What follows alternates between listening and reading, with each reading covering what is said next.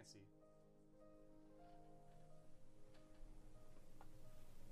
All right, let me close that out, and that should work pretty well. Okay. Well, Jared, thanks for even coming on the show. When I emailed you, honestly didn't even expect a response. I just figured, hey, people were saying that I should at least try and talk to you and see if we could do an interview, since we were doing interviews with other creators on the show. Yeah, no problem. Happy to be here. Yeah, man. Welcome to I'll Discuss Anything, everybody. Today we've got Jared Knaubenbauer, Projared.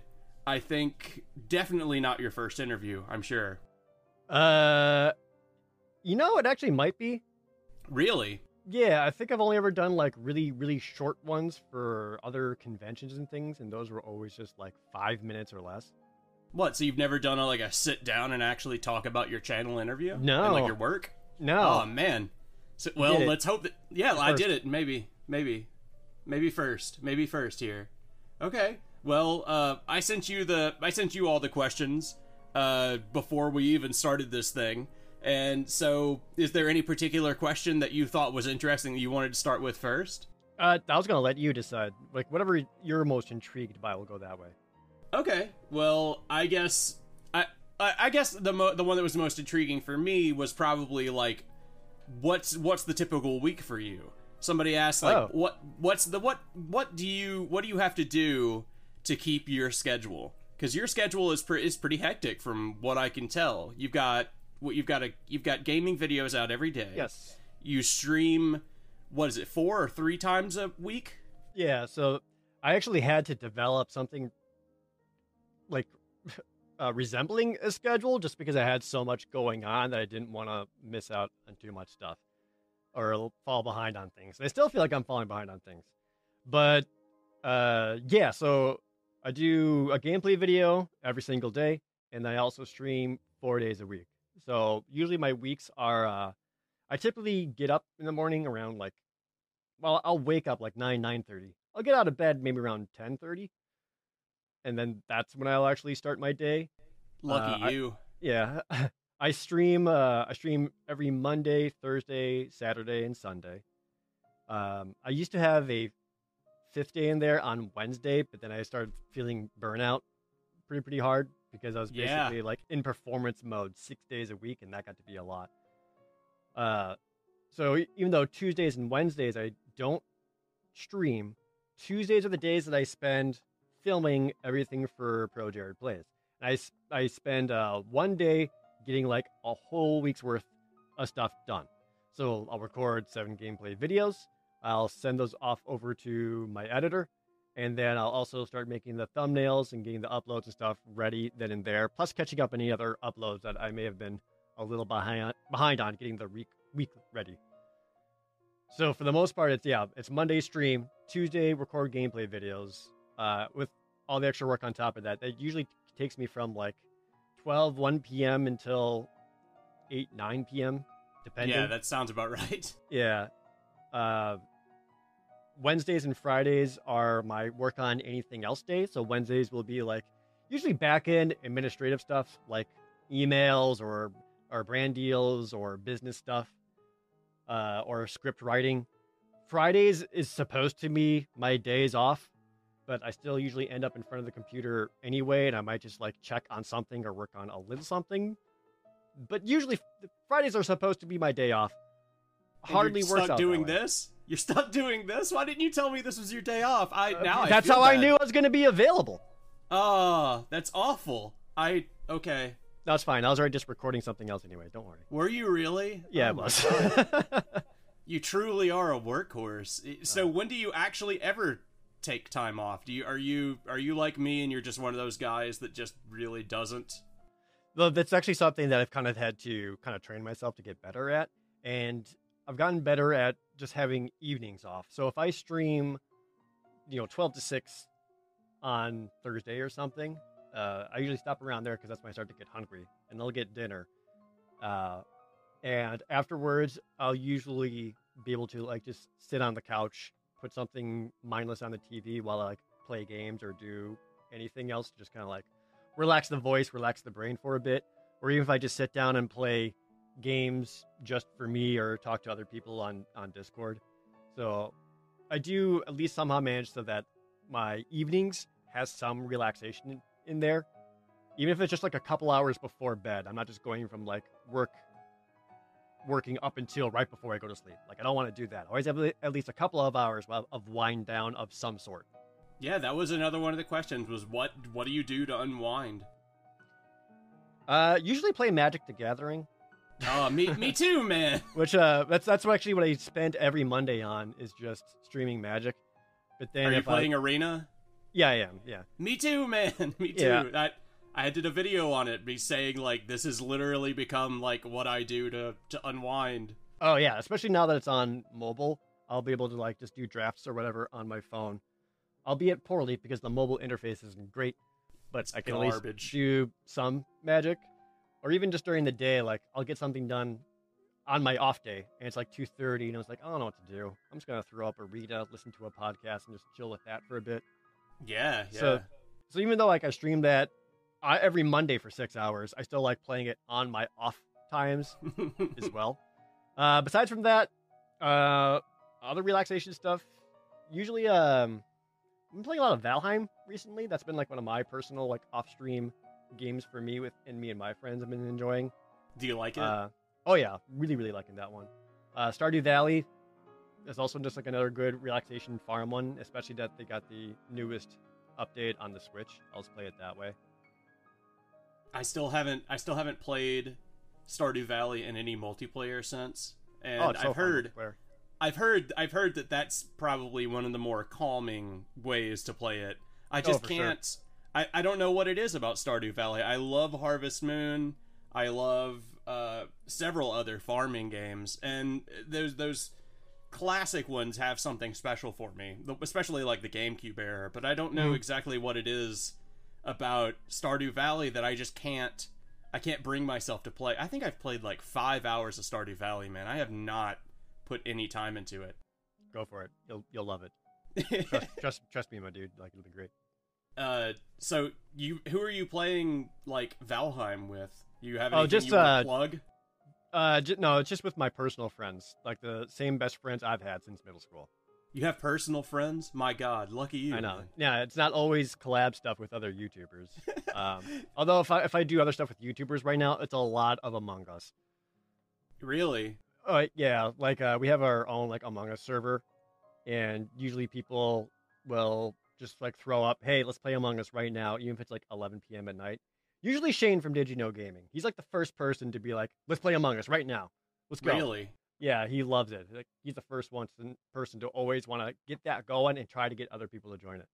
My like inclination, like I own Among Us, right? I've played it on stream. I've done a couple of things of Among Us, but when my niece started coming over to my house more often, I realized that that's like all she does is either play Among Us or watch people play Among Us. So I kind of feel bad. I don't know. I'm a 30-year-old man sitting here playing the same thing that my 9-year-old niece is, and my wife has no idea what's going on. But it does give me the bonus of when we're going through the Burger King parking lot, I can say that something is sus. Yep. And then my wife will be like, "What are you talking about?" And I'll just look at my niece and be like, my wife's named Kira. I'll just be like, Kira's going Vince. I just saw her come out of Vince. And my niece thinks it's hilarious, but of course I feel like an actual man-child for even doing that. My the same best friend that I would play Valheim with was telling me about how he'd be playing like Apex Legends or something with his nephew. Yeah. And just playing with them, like his nephew would be like, "Oh, we can go over there, but that building looks pretty sus." And he's like, and my best friend would be like, "What the fuck did you just say to me?" And I had to explain to him where sus came from and how it's just like a thing because no one knows how to spell suspicious. Yeah. Dude, did you notice? Did you see that like really famous tweet?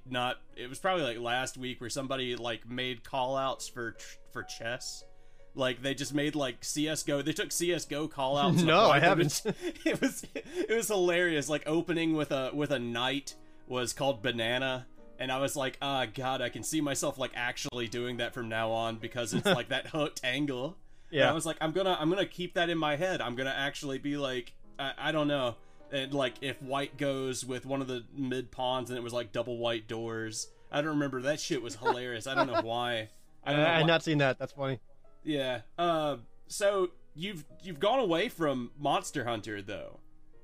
Like you've done tons of Monster Hunter stuff, and then it feels like did you play World a bunch when it came out? Because I know before when Try was out, you were doing so much Monster Hunter.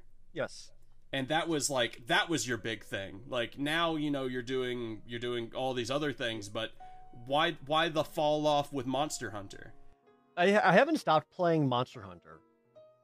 For the record, like I actually still keep up with the series. I still play the new ones. I still play them quite a bit. But yeah, there was like this is reaching 10 years ago where I kind of got to be known or seen as the quote unquote Monster Hunter guy. Yeah. But my goal was never to be like a Monster Hunter channel. Like I like doing the new beginner's guide. I like people bringing attention to it, to something that I just love and have enjoyed for decades now. But then it very quickly became clear to me that there are so many other YouTube channels out there that are dedicated solely to Monster Hunter, and they just do a better job than me.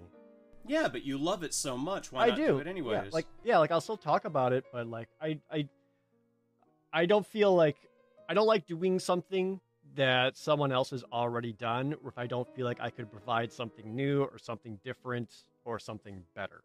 And with YouTube channels out there like Eric's, who I actually got to meet at E3 once because we were at the Capcom booth, like channels like that out there, like they're crushing it. Like if anyone needs any kind of Monster Hunter information or anything, they can go over there.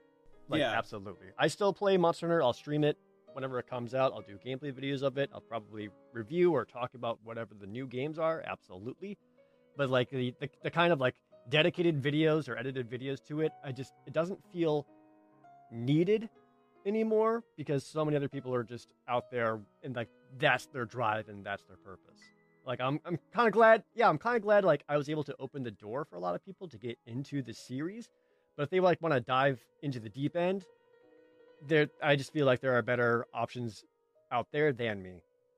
You're gonna hate this. I told you, I think, in the email that I've been keeping up with your stuff for a couple of years, and it's true. I've probably kept up with your stuff for probably a decade. I've known about you since college, but you definitely introduced me to Monster Hunter as a person who never was interested in it, and I watched you try, and I was like, I'm not gonna play Monster Hunter on a mobile system.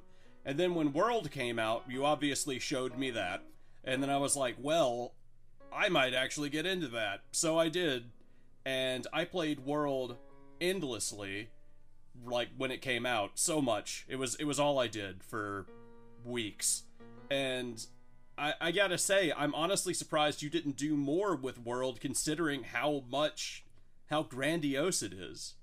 Yeah, I mean, it's also something I struggle with that personally. Is like, it also starts getting to be stressful for me because, especially with anything with YouTube, you kind of get that feeling of like there being a rat race, Yeah. Gotta be the first one to take on this monster, the first one to take this down, or look how big or cool I am. And like, I just kind of had to admit to myself, especially as I was trying to cover or talk about so many other things, there's just no way for me to keep up.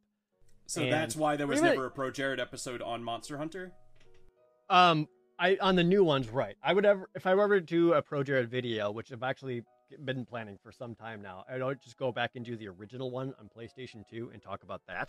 That'd be a wonderful idea. But for like all the new ones, like I don't feel like I can't keep up. I don't have that drive. Like I don't want to go crazy. Like I don't want to have Monster Hunter comes out and then 2 days later be like, here's a review for it. It's like, oh my god, there's no way. Like there's no freaking way. Like that doesn't feel right. I would drive myself insane, and I can't really do that. So I keep playing Monster Hunter because I enjoy it and I want to keep it in a zone that it's something like I still enjoy playing. And if I try to like make it into content or what have you, I feel like that joy is going to be sucked out of it, and they'll want to not play Monster Hunter, and I don't want that. It's going to be work. It's going to become work. Absolutely. Have you played Omori yet? No. First off, 100% recommended. I did a video on it. If anybody cares about my views on that, I'm sure they've probably seen it. I'm pretty sure that's my most viewed video now. But Omori was a fantastic game. I loved it. I actually looked at that back when it came out in December, right? Yeah. Yeah. I was looking at it and I was like, oh, this actually looks really cool. And I actually looked at like the general time to beat. And I was like, I don't have time for that. Damn. Dude, that's why I'm bringing it up. So when Omori came out, I played and beat Omori in 3 days. Wow. And, like, I rushed through it. Like, I didn't enjoy myself. I enjoyed the game for what it was, but I did what you're talking about with Monster Hunter. I played it, beat it in 3 days, and then released a review in 2. And I have never wanted to die more than that moment. I have never, like, been so burnt out. I was so fucking tired. Yeah. I mean, was so exhausted. I still do everything myself, so that I can't just like be a one-man production team, just churn stuff out like that. Like that, it's just so exhausting to do anything like that. So yeah, I absolutely feel you on like that, trying to get that out as fast as possible to hit like that, that YouTube optimization and search engine and analytics, blah, blah, blah, blah, blah. It's like, I can't do it anymore. I somehow managed to be one of like the first 3 people to review it, but that was the only thing I ended up doing. Speaking of the, like, making your own stuff, recording your own stuff, editing your own stuff, like, how long does it take to make those Projared episodes? Too long. Too long. It really depends on the subject matter. Yeah. For the most part, what's taking the most time is just playing the damn game. Because right now, my big thing is I'm trying to go through every single Final Fantasy game. Yeah. And the fact that, like, I need to play all these games from start to finish, and they're all, roughly 40-hour games, that takes a long time. And then there's a lot to talk about. So then the scripting process also takes me longer than I would like, because I try to be very, very careful with my words and also make sure I don't leave anything out that I really want to talk about. So you're making sure that you have, like, not only are you making sure that you're playing absolutely everything, doing absolutely everything. I mean, what are you going to do when you get to 10, man? Like, are you going to do the monster rally, or what is that called? Monster Arena for 10? I mean, I'm not trying to recomplete the game. I'm not going to sit there and dodge 200 lightning bolts or anything like that. Yeah, but I mean, like, you got to mention that, right? Oh, yeah, absolutely. Doesn't mean I got to finish it. True. I that just sounds like punishment on yourself for something like 10 or... Yeah. I mean, so, like, at some point, like, I just have to, like, cut myself off and be like, no, you have to be done here. Otherwise, like, you'll go insane. Yeah. So the scripting process alone, like, I try to take a lot of time on, choose my words carefully, have things like flow really, really matters to me. Like, the flow of discussion when it comes to this matters a lot. And I've seen it in, like, other videos before where it's like there's no transition from one thought to another. It's like very, very jarring, and it's always really noticeable to me. So because of that, if I'm like stuck on a section of a script or something, I won't let myself move on until I'm done with that section, to make sure I keep that flow and that thought process as smooth as possible, so that as I'm saying it, the listener/viewer can keep up. That's a very difficult thing to do, man. With these long ass games, especially when they want to talk about their plots, like, it becomes a lot. So I would say the scripting process is the most difficult part for me, because that's like the foundation of the whole video. Like, I don't want to make that lacking, or I don't want to just like throw out a rough draft, just be like good enough, of course, and then just like churn it out, like I said earlier. So I've literally done that before. I understand I've been there I think too. we all have. I think we all have put out like something subpar just to get done. Yeah. What's your favorite thing that you've put out so far? Just speaking of those videos. Hard to say. I think my personal favorite / best ones is Final Fantasy VI video, Chrono Trigger video, and Sonic Adventure 2. Oh, I forgot you did Chrono Trigger. I don't Sonic Adventure 2, by the way, is an amazing game, Jared, please. It is not. There are parts of it that are amazing, yes. Yeah, I know. Yeah, those were videos, kind of like I said earlier, kind of in relation to like the Monster Hunter stuff. Yeah. Those, like, people have talked about those to death. Yeah. Like by then, like, that was not like a fresh subject or a new subject. But those were games that I personally felt I was bringing a new thought to, or a different perspective, or an aspect that people had not considered or seen before. And that's why I made those videos. What about the scripting for those? Were they as hard as all the rest of them, now that you thought that you had like since you thought that you had like a general thing to say that was different from what other people had said? Oh no, Sonic Adventure 2 is so easy. Was it? Really? Sonic fun, Shadow fun, rest bad. Done. Yeah, it's true. I can't believe you don't like the Knuckles and the Eggman stages, man. Like, come on. Some of the Knuckles ones are okay. Like I said, I will literally die on Pumpkin Hill. I don't care. Yeah. But like they just get like bad later on as soon as you're in like the Space Moon or whatever, especially the Rouge ones. The Space Colony arc, dude. Yeah, those ones. I'm just like, ugh, yeah. Kill me with like the weird gravity and whatnot. I did those on stream, and I was just continuously dying. I was watching other people do it on stream once, and I was like, all right, good. It's not just me. No, it's the most frustrating part of that game, easily. Especially the tail stages where you have no control. Mm-hmm. The Chrono Trigger video was actually kind of an interesting one on how that came to be, because it was not a video I had planned on doing at all. What happened was, this is when I was living in Texas. There was some storm or something that was really bad that just knocked out my internet for like 2.5 days. So I just like couldn't do anything, and I forgot what it was I was working on, or some other video or whatever it was. I couldn't actually work on it because I did not have internet access to get what I needed to do it. So I had to do something to pass my time. So I just sat down and played Chrono Trigger. And this is the first time I had played Chrono Trigger in probably like 15 years at least. And after playing through it just on my own, I was like, holy crap, like look at all these brilliant things that they did. Look how like smart things that they did. This is amazing. I didn't record any of this. So I had to go, I beat the game, loved it, and then realized I gotta talk about this because I've just had all these like almost epiphanies about the game. So after beating it, I moved all my equipment over to actually record it and started over from the beginning and played through it again right away. Yeah, I was not recording when I was playing it. That was just for me. But like afterwards, I was like, holy crap. So then I had to play through it again and actually record it to show off like the very specific things that I wanted to show, and like how it was more brilliant than I ever realized or gave it credit for. Really? You didn't? Yeah. So you weren't like a huge, as the children say, a stan. You weren't a huge Chrono Trigger stan. I was like, oh yeah, Chrono Trigger, easily one of the best RPGs on the Super Nintendo, but like, I never could really vocalize why. Really? And then was like, when I played it again, like, it was all the very finer details that became very apparent to me. That's when I was like, okay, yeah, this is why the game's amazing. Not just because the soundtrack is good and like I like doing the double text or whatever. It's all the stuff around that.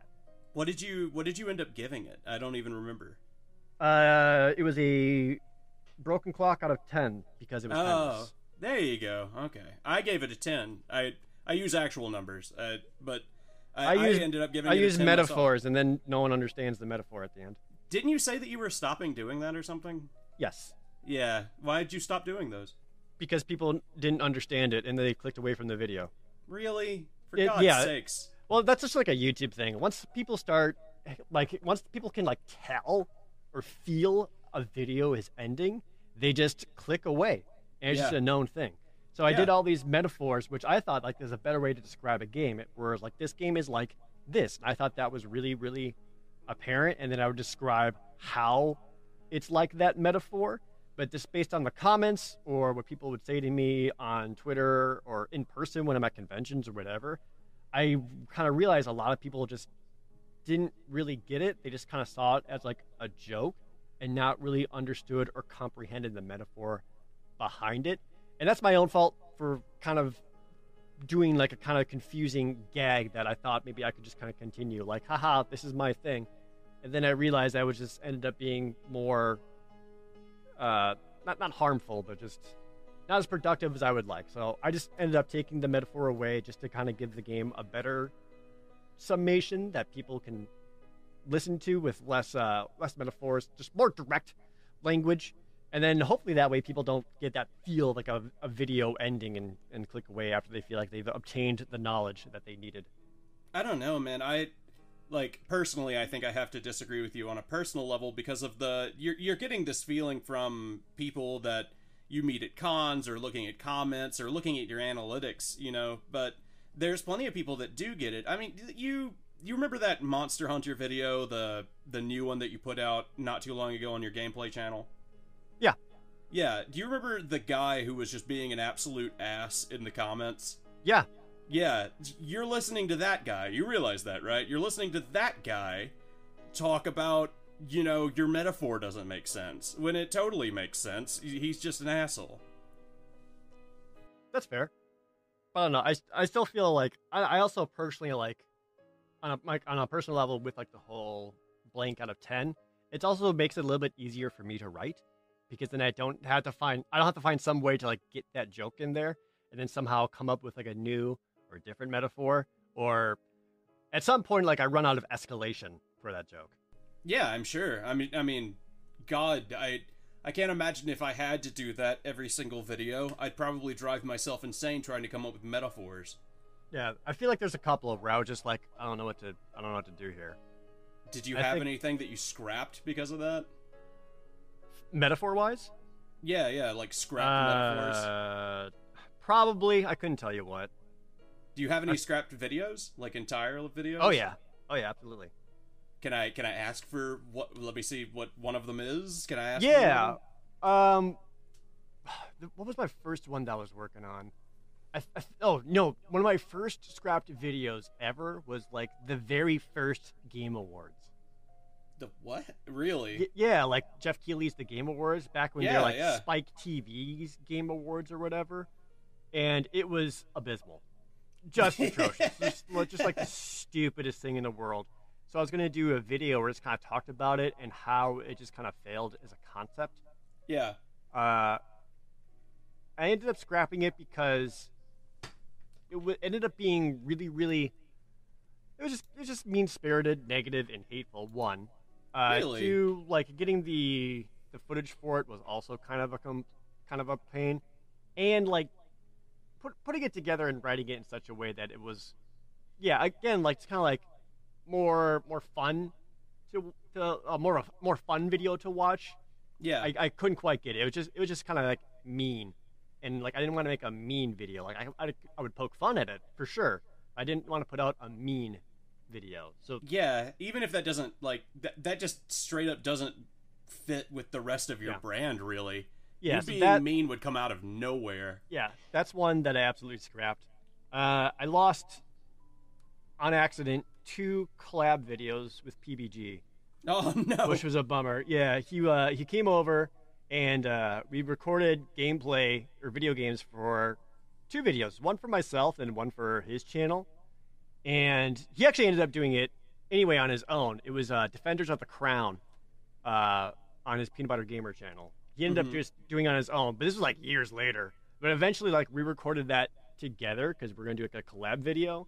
And then for my channel, we recorded Toe Jam and Earl on Sega Genesis. Oh, you've got a Toe Jam and Earl that you lost? That sucks. Yes. And it's because I don't know what happened. I must have pressed the wrong button, but I just lost/deleted all the footage that we recorded. You could legitimately go back and do that now. That's still like a timeless game. Oh yeah, I mean I still want to. Don't get me wrong. It's been on my list, but that was one where it's just like, I don't know how I screwed this up. I'm sorry, man. Like I also had to tell him because I recorded all the footage for him, and I was going to send him all the Defender of the Crown stuff over the internet. And I was just like, hey, dude, I lost it. I don't know where it is. That hurts. That really hurts. There was like a compilation of me and him from that stream a long time ago. I have no idea if it's still available on. It might have just been on Twitch or YouTube. Maybe it's still on YouTube. I don't remember.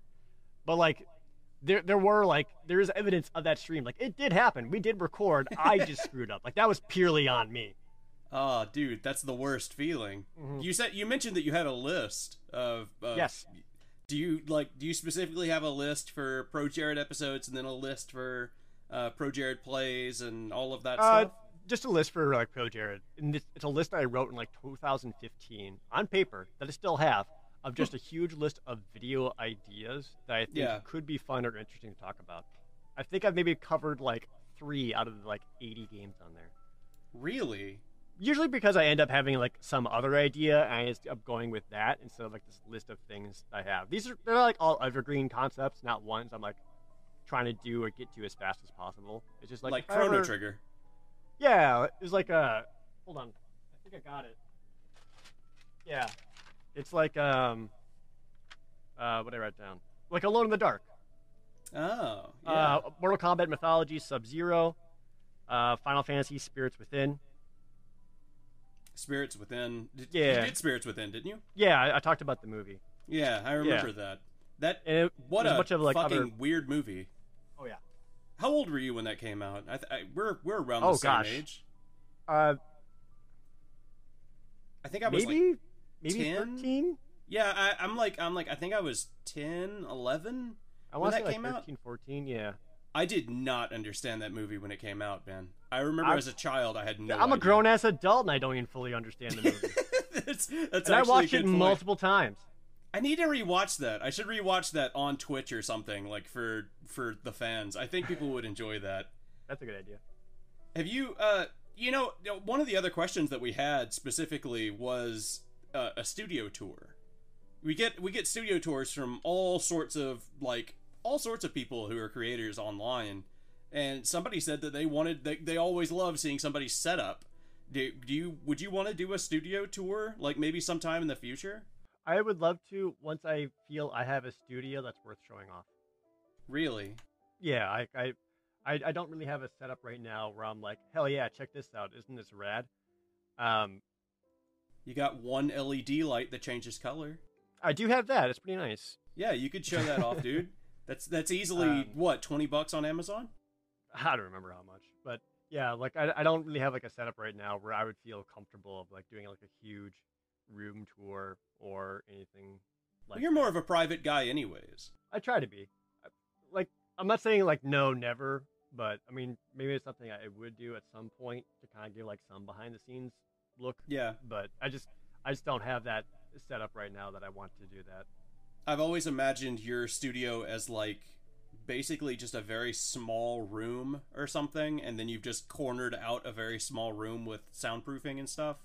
You are more accurate than you realize. Yeah, I because it seems like you don't have much room in that space. I've seen you doing streams or videos or whatever it is that you're doing, and then somebody will hand you something and it seems they're so close to the table. I'm like, there must not be much room like directly to his right. There's not a whole lot going on, and that's another reason like I don't really want to show that off. It'd be like, hey man, show off your car, and you have like a 1996 like Ford Taurus that's with like the muffler dragging across the ground. You're like, I don't want. No, dude, no, you should do that. That would be really funny though. That would be a good comedy bit. It would be funny. Show off if you could spin that to where you do like a cribs type thing. All right, I take it back. I would do that video. Yeah, you should do that. You should do that. Let's see, what else have we got? You know what? Let's change like the subject away from work and into just some other stuff that people just wanted to know about you. Like, what's your favorite anime series? I ain't no weeb. Oh, you sure are. Okay, you fine. Sure are. I go back and forth what my absolute favorite is. Ones that I am just like a general fan of. I really, really like Record of Lotus War. I've still never seen it. Oh, it's so good. There's Is like it? a new game coming out for it on Steam, and I've been playing the beta of that, and like it's actually really good. Like, it's literally just a late '80s anime where a bunch of Japanese dudes were playing Dungeons and Dragons and just said, "Let's make this an anime," so they did. Okay, all right, I'm watching that. All right, yeah. Jesus, and then, is it an isekai, or is it just like they were playing? Oh no, it's just like in their world, not an isekai. Okay, so they just made their campaign into an anime. Straight up. Oh my god. Okay. And then like in like the same shared universe slash creator, one of my also like favorite animes is a mid 2000s one called Louis the Rune Soldier, or just Rune Soldier. I'm familiar with Rune Soldier, but I've never Yeah, seen it. same thing. Hilarious. That's one of the few animes where I'm actually like, watch the English dub. They're so good. Is it actually good or is it funny? Oh no, it's like actually good. It's a funny anime on its own, but the voice actor for Louis just does an incredible job. It's the same dude who does the English voice for Lord Beerus in Dragon Ball Super. Really? He just such a funny job as Louis. It's a very funny series, but it's like the same kind of like Lotus War, high fantasy. We're adventurers, but Louis, the Rune Soldier himself, is like the party magician who has a strength of 19. Ah, I see. Yeah. So it's Muscle Wizard. Yeah, so he like doesn't understand the concept of magic. Like the first time he goes to cast a spell, he just beats someone with his wand. It's stuff like that. Very funny. That actually sounds hilarious. I'd love to see that. Other than that, I also like some of the old staples, Cowboy Bebop, Sailor Moon, obviously. Sailor Moon, Tenchi Muyo, Berserk, the original animated. The one Berserk. by Madhouse. Yeah, that's another like English voice cast I really like. Yeah, that one's fantastic, dude. Yeah, that's definitely up in my top 10.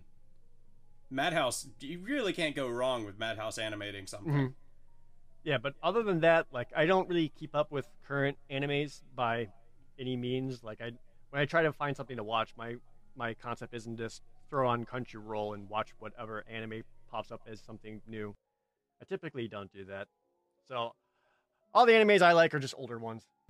I review several anime shows on my channel, and I try to watch like newer things or whatever is actually important at the time. Mm-hmm. And then it just usually ends up being mediocre, or like sometimes in the case of like Redo of Healer, it's just absolute garbage.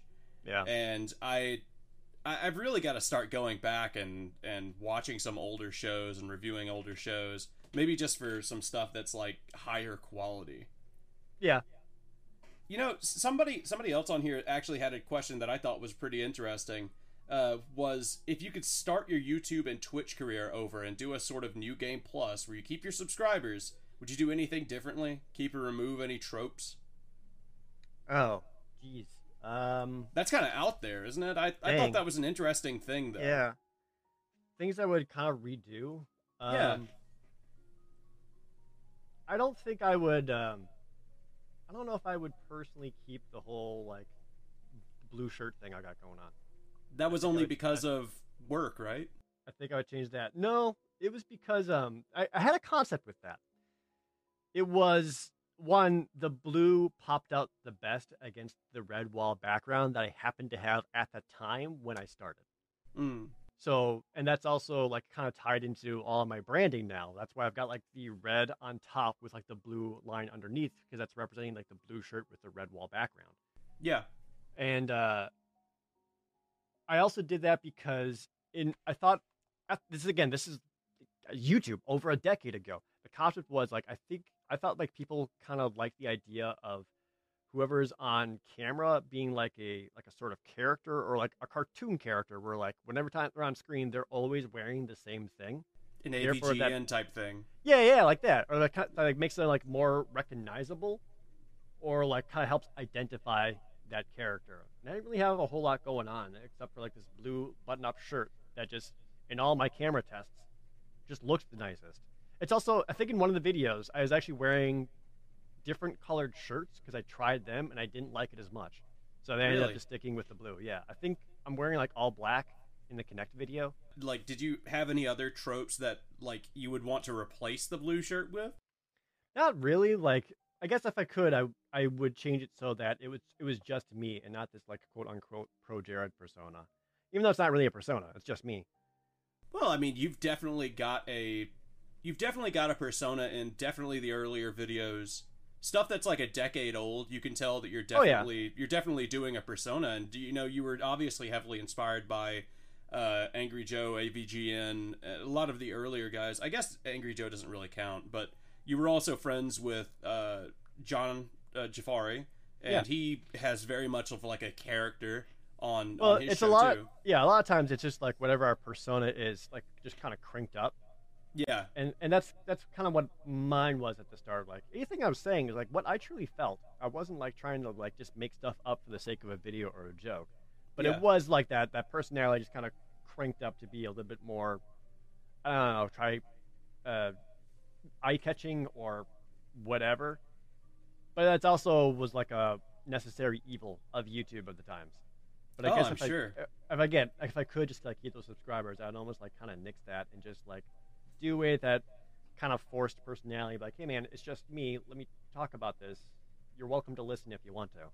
Yeah, you've really, and I mean this is obviously no insult to you, but you've really mellowed out as far as your videos go. You're definitely far more down to earth with your more recent works.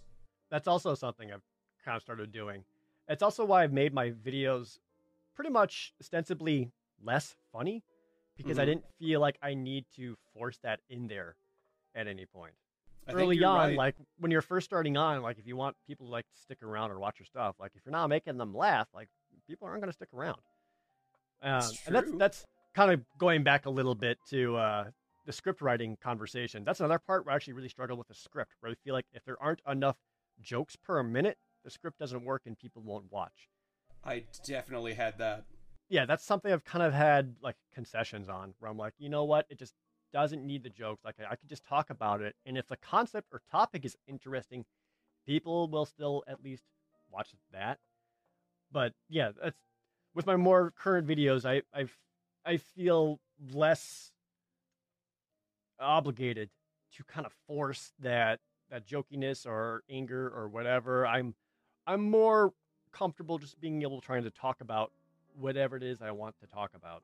Well, you've changed your brand slightly recently anyways, but we'll get to that later, since somebody asked like a very close question to the one that I just asked. Somebody asked, if you didn't have a fan base if you didn't have the fan base that you have now, would you make any drastic changes to your channel? As in, would your channel still be what it is right now without its viewers? I don't know if I could do anything else. Really? I mean, it would just be like, oh yeah, just do whatever other YouTubers doing just to get them clicks. Yeah. And like, I can't like really force myself to do that. You wouldn't do, for instance, I guess that what they're asking is, would you do anything like VODs, like live stream VODs or anything like that, where it's like, hey, it's me, Jared, go into the post office or whatever the hell? I don't know. Yeah, I don't know if I would do as much IRL stuff like that. I mean, something I do like to do a lot on my Instagram that maybe I could consider translating over into like a YouTube video is I actually really like doing fashion stuff. I really like trying to find like interesting clothing and like interesting outfits and designs and like piece them together and show them off. I don't know if I could ever like that kind of video would not fit my channel. Yeah, and if that's true. That would not fit my channel. And if I could, I guess I would do something like that a little bit differently. I don't really consider myself to be so proficient in that or so deep in that world. I can make that like my sole singular thing. But that's something I would consider doing a little bit differently is, I guess something like that. I think that answers the questions. I'm not super sure. Yeah, that answers the question. Yeah, I guess that's one of the concepts. As a homosexual and as a metrosexual myself, I think I would like that. I think that would be a really interesting direction for you to go through. Yeah. Just hey, check out this weird shit I found. Yeah, my plan was always just to more or less the driving message was always stop dressing like a gamer. Yeah. You know, khaki shorts, graphic t-shirt of whatever brand or video game that you like. That's it. It's like, no, come on. We can try a little harder here. Let me show you something. Yeah, you could, you know what you could do? You could branch out in the way that Ian has. Yeah. Yeah, you could do something like that, even in the room that you do the Projared stuff in, but with just a different mood lighting. Ian's been messing around with using blues and purples and stuff to really give mood to his videos for the cinematography. And that guy's obviously obsessed with cinematography. But You could do something like that, man. I say go for it. Maybe I I'd still watch will. it. Like I still have that concept, but that'd be one of the main things I would do differently if I just had like a major reset button, but I wasn't allowed to do the same thing again. Yeah, I'd watch it though, man. I'd seriously keep that in your hat. Thank you. What is your opinion on doing stuff like that, doing those pre-recorded videos versus streaming? And do you think that YouTube is going more towards? Do you think that YouTube is going to end up being mostly a live platform after a while as well? Do you think that streaming's just taking over? I don't think it will. I don't think it will. It's a completely different beast. Because when you're on Twitch or streaming on YouTube or streaming wherever really, that live performance is very different than any kind of scripted video or even unscripted but edited video. It's just completely different. Like It's true. Like if you're on Twitch and you're just streaming, getting subscriptions or donations or whatever, it's the same as busking, just being out on the street playing a guitar for anyone who is willing to watch or listen, and if they like it, they'll throw like $1 your way or something. Can you play guitar? I don't. Have you ever been busking? I have not. No. It sucks. But same thing, like that kind of concept of like performance. Yeah. That versus like me scripting a YouTube video that has a very clear, direct, concise message I'm trying to convey is very different. And I do think a lot more people go to YouTube because they want that more edited, even pseudo-scripted kind of feel with their video, rather than like the stream of consciousness, sometimes truncated or unconnected thought process that can come from streams. Like if they want to show up and like, I just want this concept. Like you can't go to Twitch and be like, I want to listen to this concept or idea right now. You can't really do that. It's always a subject. Like whatever game they're playing, I'm like, oh, our podcast is generally about this or whatever. Yeah. Like, if I just put a YouTube video that was again like, here's this things you can do for like better fashions or whatever, 10 tips. You can't really do that on Twitch or on or YouTube streams. Can you, as far as the business side of Projared, are you leaning more towards streaming these days? I do it enough because it frankly, with how much of a hot garbage pile YouTube is, Twitch is a better support than that. Yep. But I prefer doing the YouTube stuff just because, like I said, there is like a better message there and a concept. But for the most part, if I can, I'll actually use Twitch to show myself working on my YouTube stuff. I've seen you do that. Do you? Yeah. I've thought about doing that myself. Does that work out well? I feel like it can. Yeah. I feel like you're just like ruining a joke or something. Like people are gonna see that joke, and then you're gonna be like, well, nobody really cares. That's what I struggle with a lot because I want to show how the sausage is made, and be like, it's like, haha, isn't this funny? Now watch it. Four times as I like put the same joke together. And it's a double-edged sword, to be honest, because on one hand you kind of get that immediate feedback. On the other hand, a lot of people never really realize how repetitive editing can be. We're just editing the same 12 seconds over and over again. I'm having Vietnam flashbacks, man. Yeah, and like people in chat would be like, can we move on? Or think they're funny if like they're also quoting like the same phrase I'm saying over and over again as I edit it. It's like, yeah, very funny. Like this is just how it goes. And another thing I struggle with is when like I'm creating this thing and someone wants to add in their idea or their concept or like, oh, you should do this joke or this reference. It's like, thank you. This is not your video though. Yeah. I know you're trying to help and like you think this is a good idea. That's fine. But like this is something I'm working on and I'm creating. Do you have a lot of... You seem to have a lot of people like that want to tell you how to do your job. I've noticed that just while I've been following you. It happens, but I don't think it's fair to say it's a lot of people or the majority of people. They show up for sure, but I don't think it's fair to say that's a majority of people because there's a lot of people who are just actually really chill and really cool and really supportive. Yeah, perhaps it's just noticeable is what I mean. I've Yeah. noticed it. I've seen it. Like you said earlier, like it stands out. Like, if I'm streaming myself editing and like that one comment will stand out. It's like, come on, man, just let me do my thing here. How do you get over stuff like that? I just gotta like let it go. Like as long as you like don't take it to heart, you just gotta like it. All right, the moment's passed. We're moved on. I'm still doing my thing. I see what you mean. That probably comes from having worked in retail for way too long of my life, and I just kind of got more used to dealing with like people or customers in that sense. Oh, that's right. You and I both worked the same job, didn't we? You worked at GameStop, didn't you? Oh yeah. Yeah, that's like the worst place in the world, man. It sure is. It sure is. That is legitimately the worst job I've ever had. Yeah. I've worked in factories that I liked more than GameStop. I like last week, I forgot what happened, but like I got a scam likely phone call at like 7:30 in the morning or something like that. Mm-hmm. I was so like cantankerous about it. I was like, ugh, I'm awake at 7:30. And that like set my brain back where I was like, hey, remember when you had to wake up at 7:30 to get to your job at GameStop at 9 a.m.? I was like, oh no, go back to sleep now, brain. We're going back to sleep. You're actually you yet again Vietnam flashbacks, my man. What was your least favorite part? What was your least favorite part about working at GameStop? Least favorite?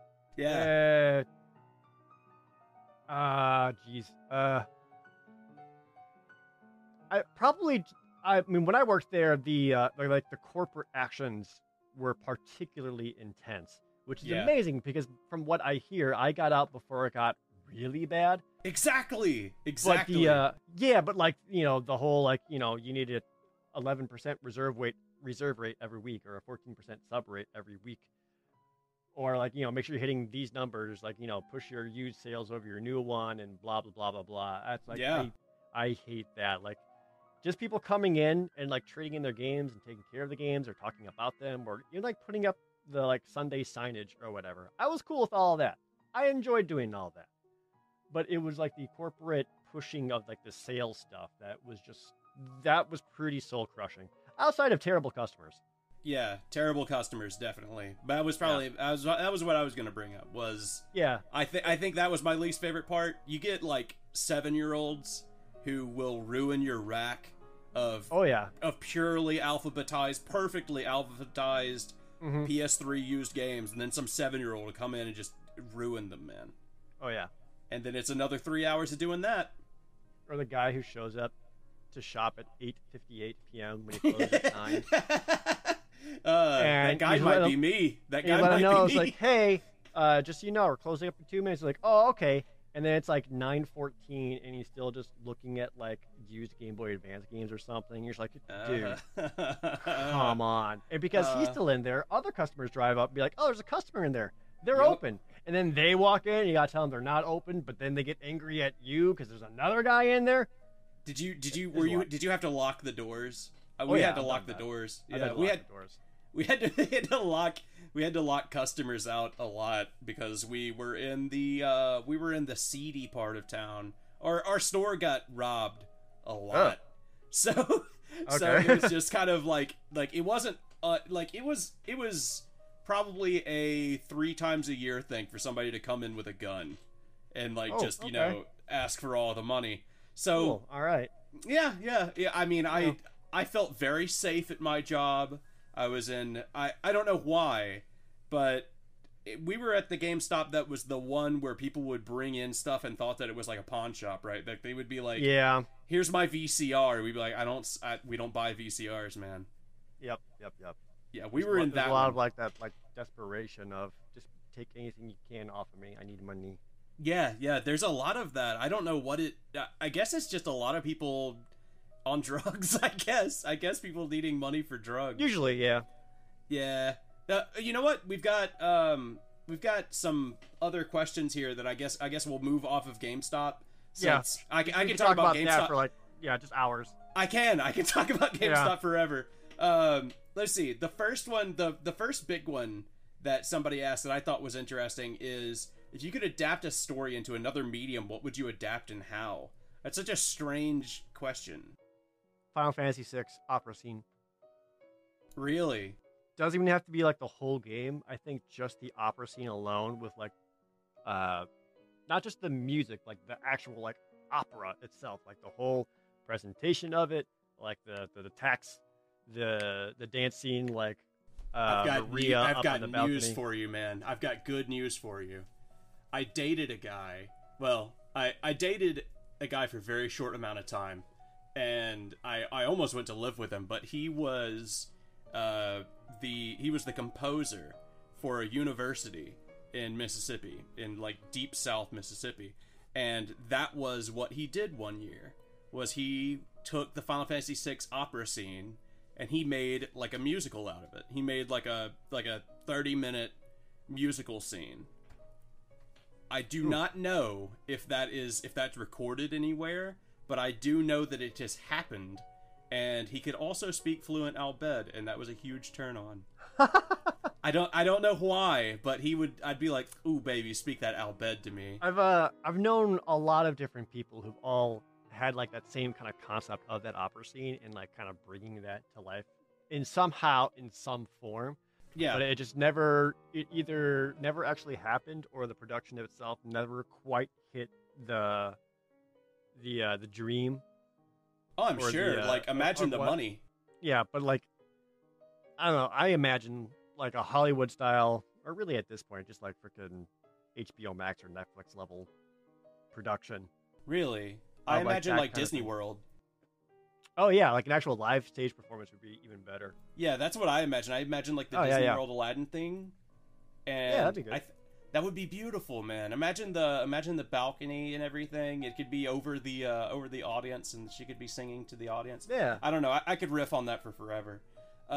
Somebody asked if you could bring a dead game series back. Which one would you choose? I've had several.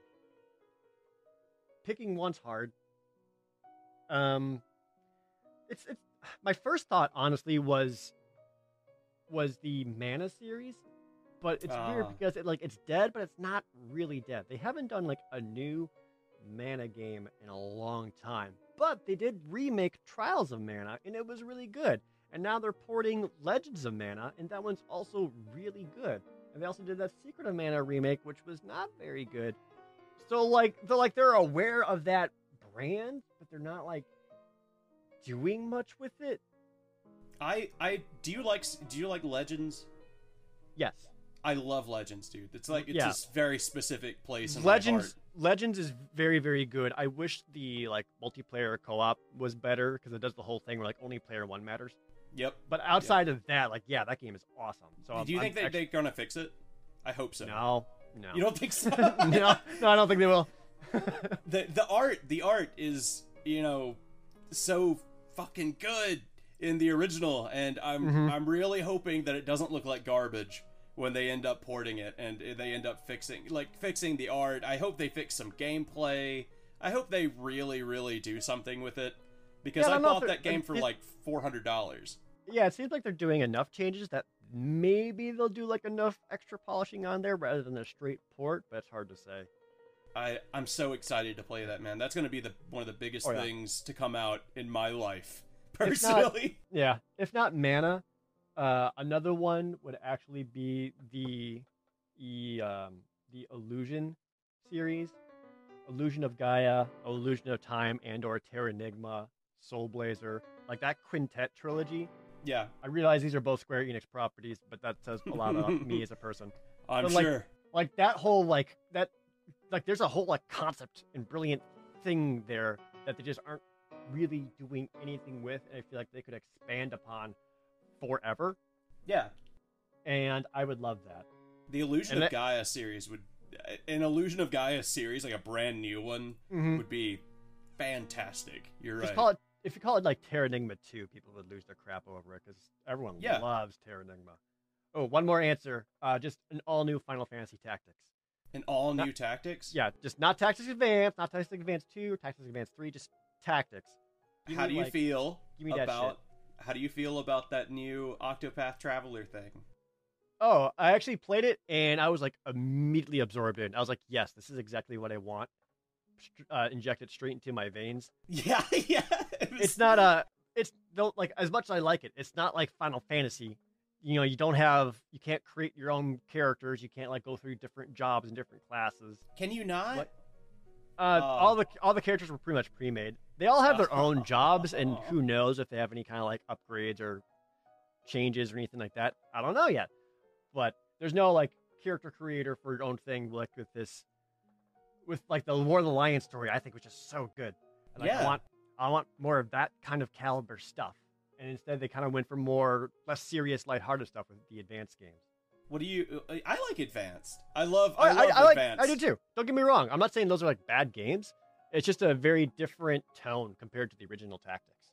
Well, it's also in Ivalice, so yeah, I really like that world. Me too. I'm such a sucker for Ivalice. It's so pretty. Yeah, I love all the colors and the different races and everything. I'm sad to hear I'm glad you got to play it. I'm glad you said it's good.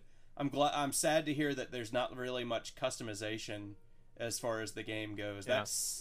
That was a big thing for me.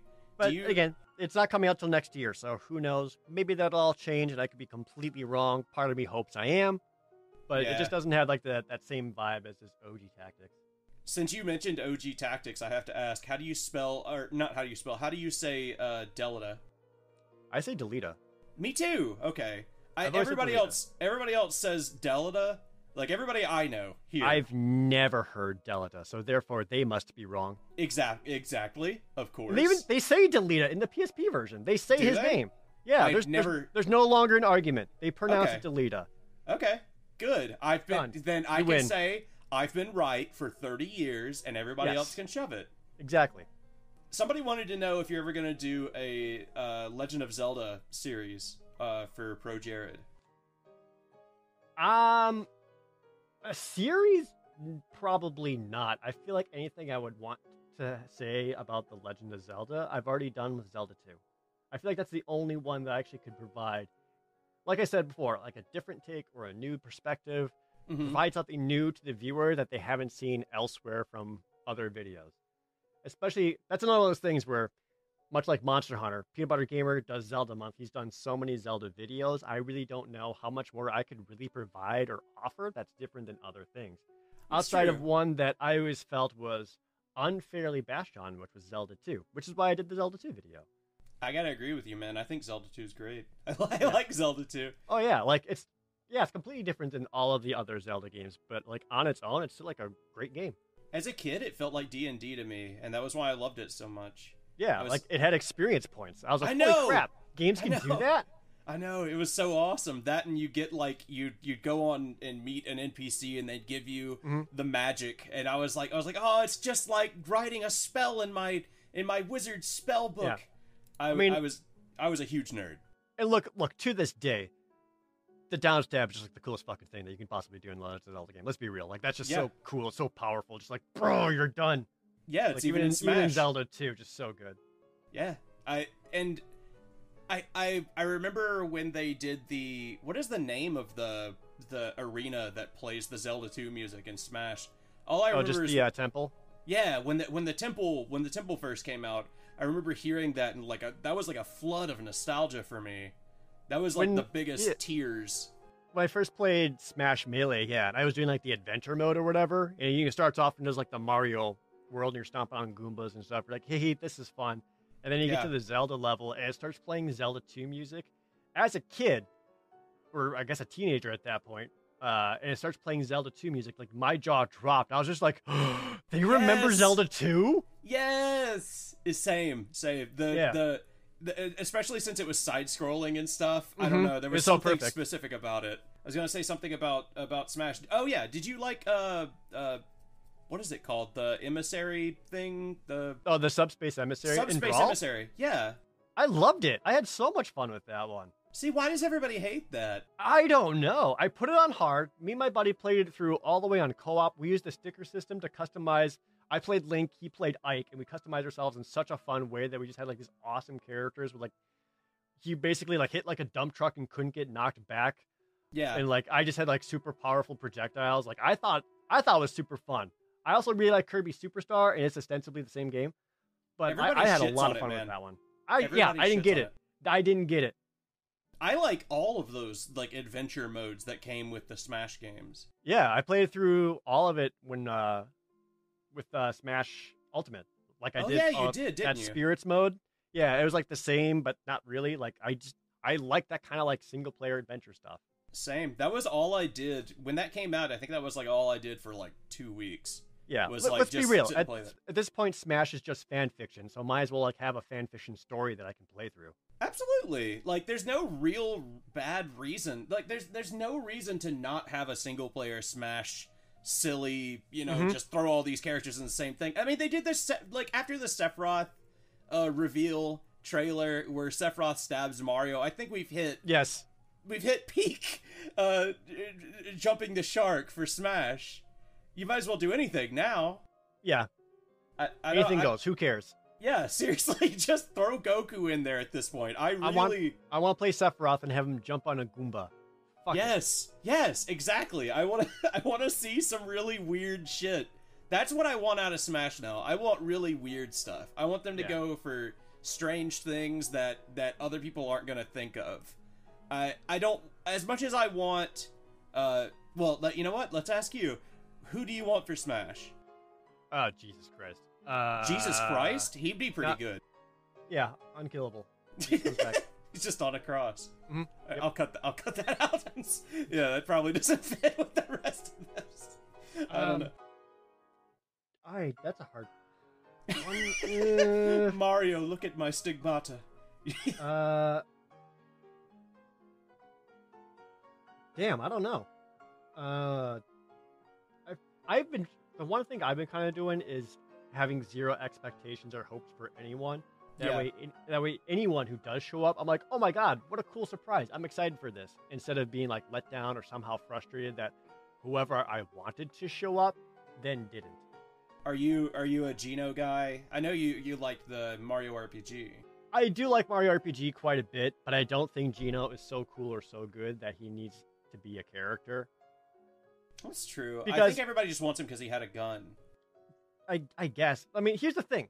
What everyone needs to realize is that, generally speaking, whatever character shows up or gets added to Smash is there for purpose.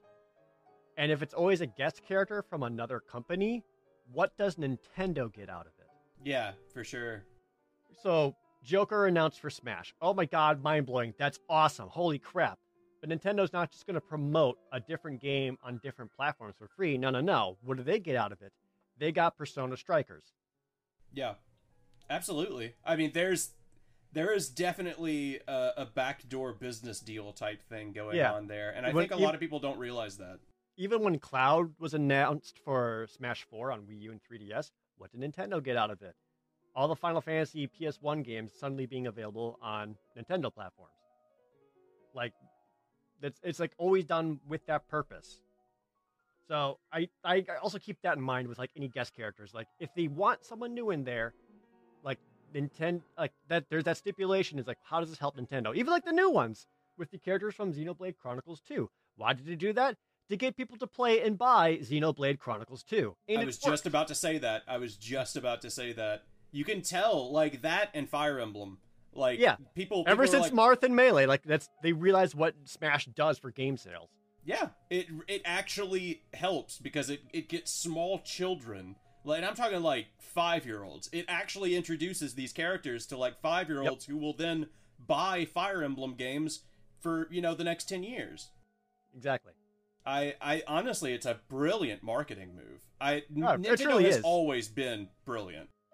That said, like, if new character, who cares, whatever. Honestly, I do think what would be one of the best possible additions would be Doom Guy. Doom Guy would be pretty cool. I do think Doom Guy could actually work, and like they're putting Doom games on Switch, so it's kind of feasible. Nintendo finally gave up on saying no guns because now like Snake. 4 people just straight up have guns. Well, Snake doesn't have any guns. That was his whole thing with Brawl. That's why he's got nothing but explosives.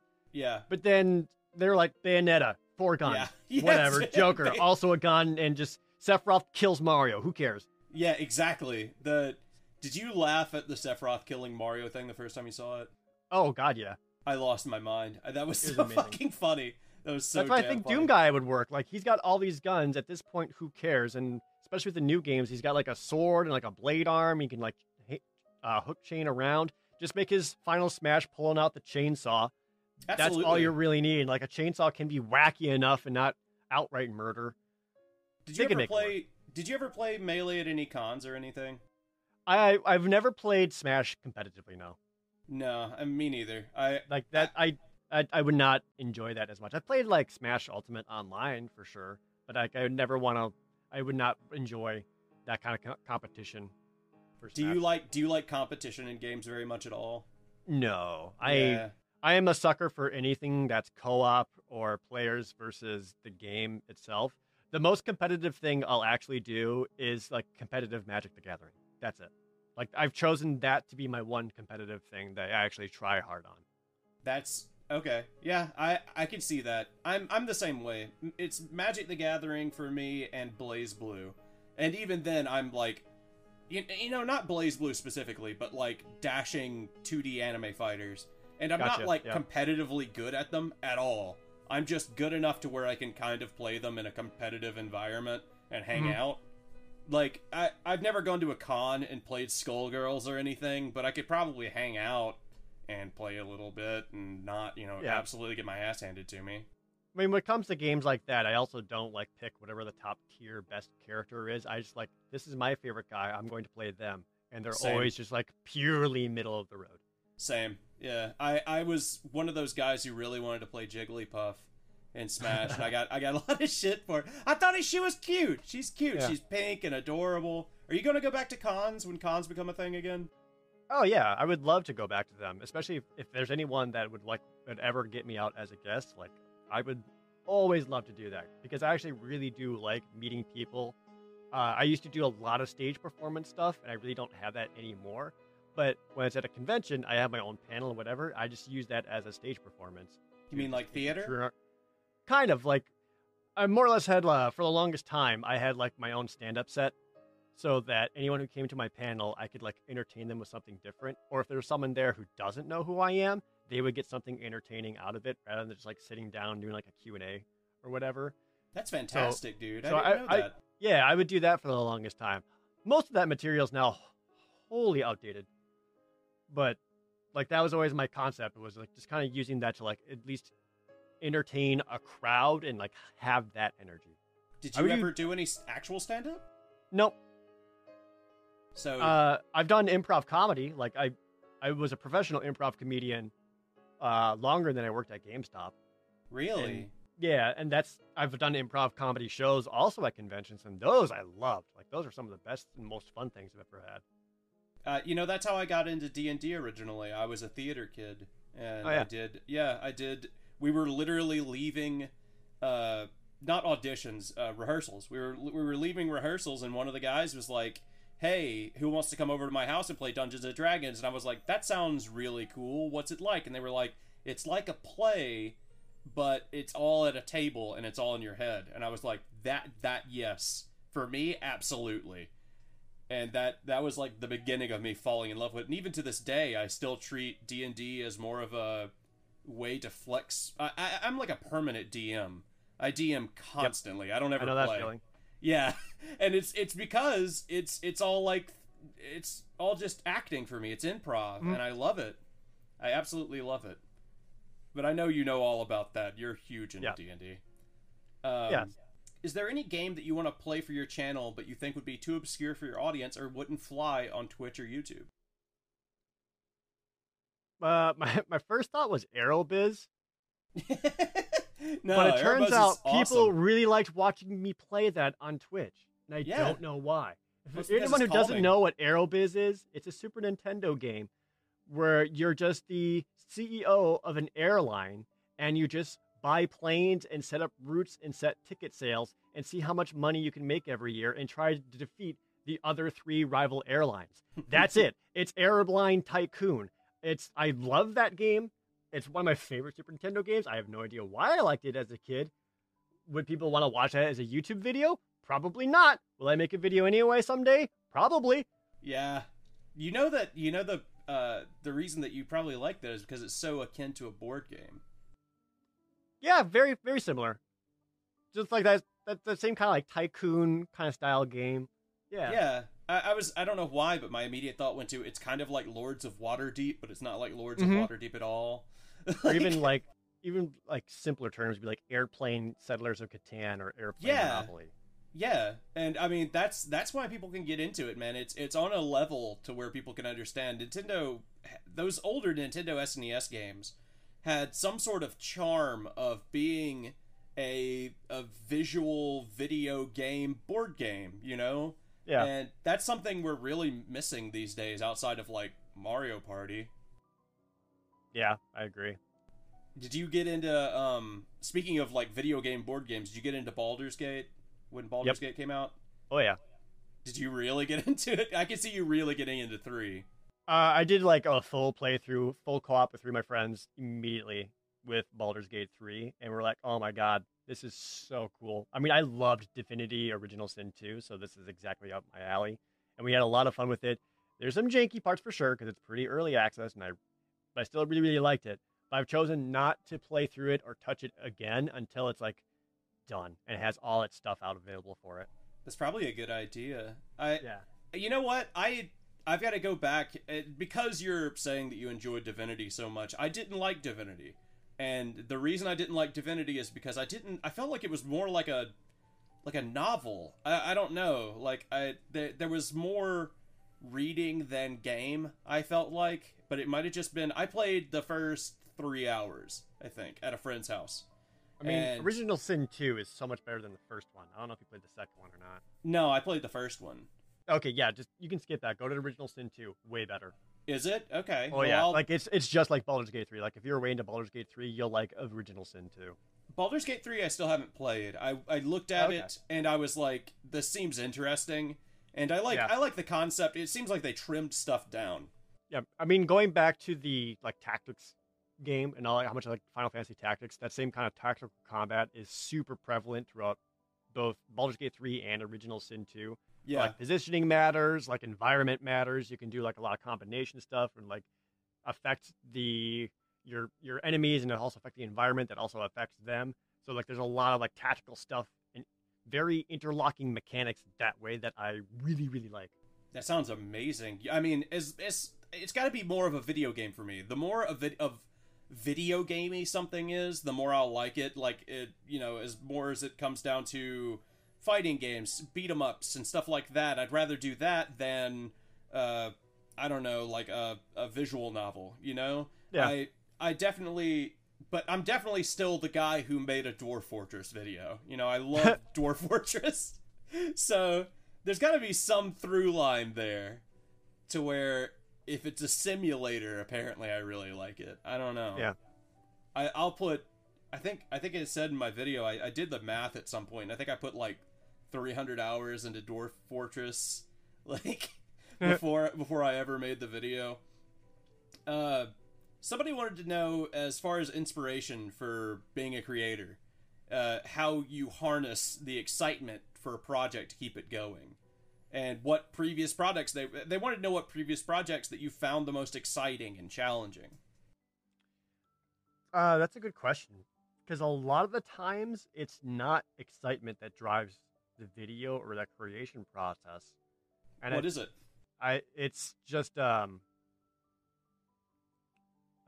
the word I'm looking for? Fear, terror. No, so a lot of times, like, it really isn't about like striking when you got that motivation, or like when you got this really good idea. Like, a lot of times, like, get these videos out, you just have to sit down and do it.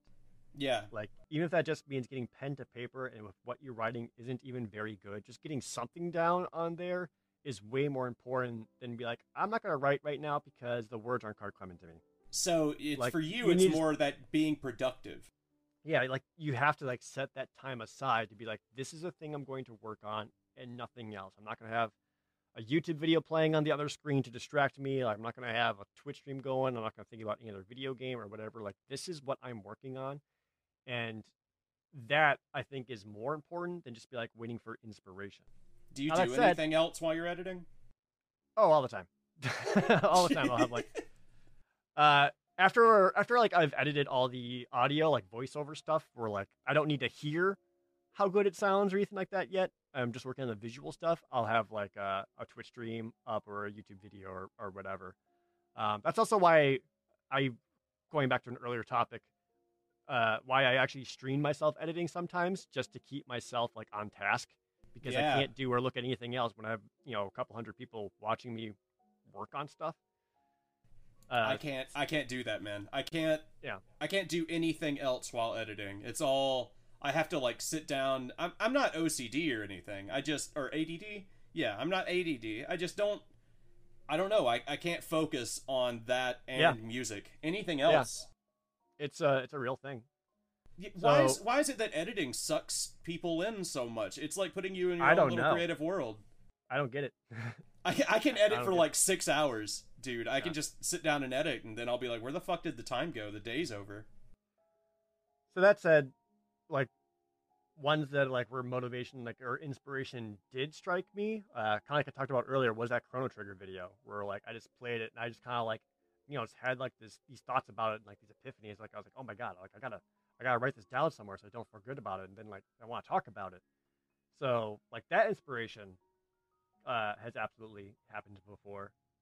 Was that how it was back when you started making content? Somebody wanted to know that when you started, like, how has it changed since then? What were your big obstacles, and how do they compare to the challenges that you have today?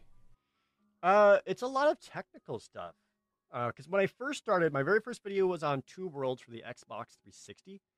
And I guess that was the one thing where I just kind of felt inspiration, where I just want to talk about the first Two Worlds because they're releasing the second one pretty soon.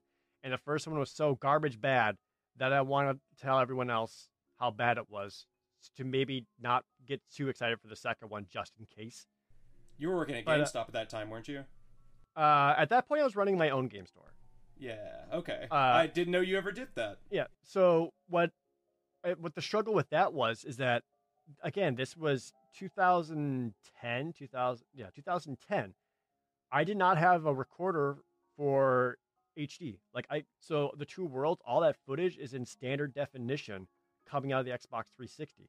I didn't have a digital camera by any means. I was using an old camera that still used DV tape that was still in just 480p definition, and I had to like record that, and then to transfer the footage over onto the PC, I basically had to use it like a VCR, where it had to re-record itself in real time, every single like live action bit or voiceover or whatever, all coming off that camera and then onto it.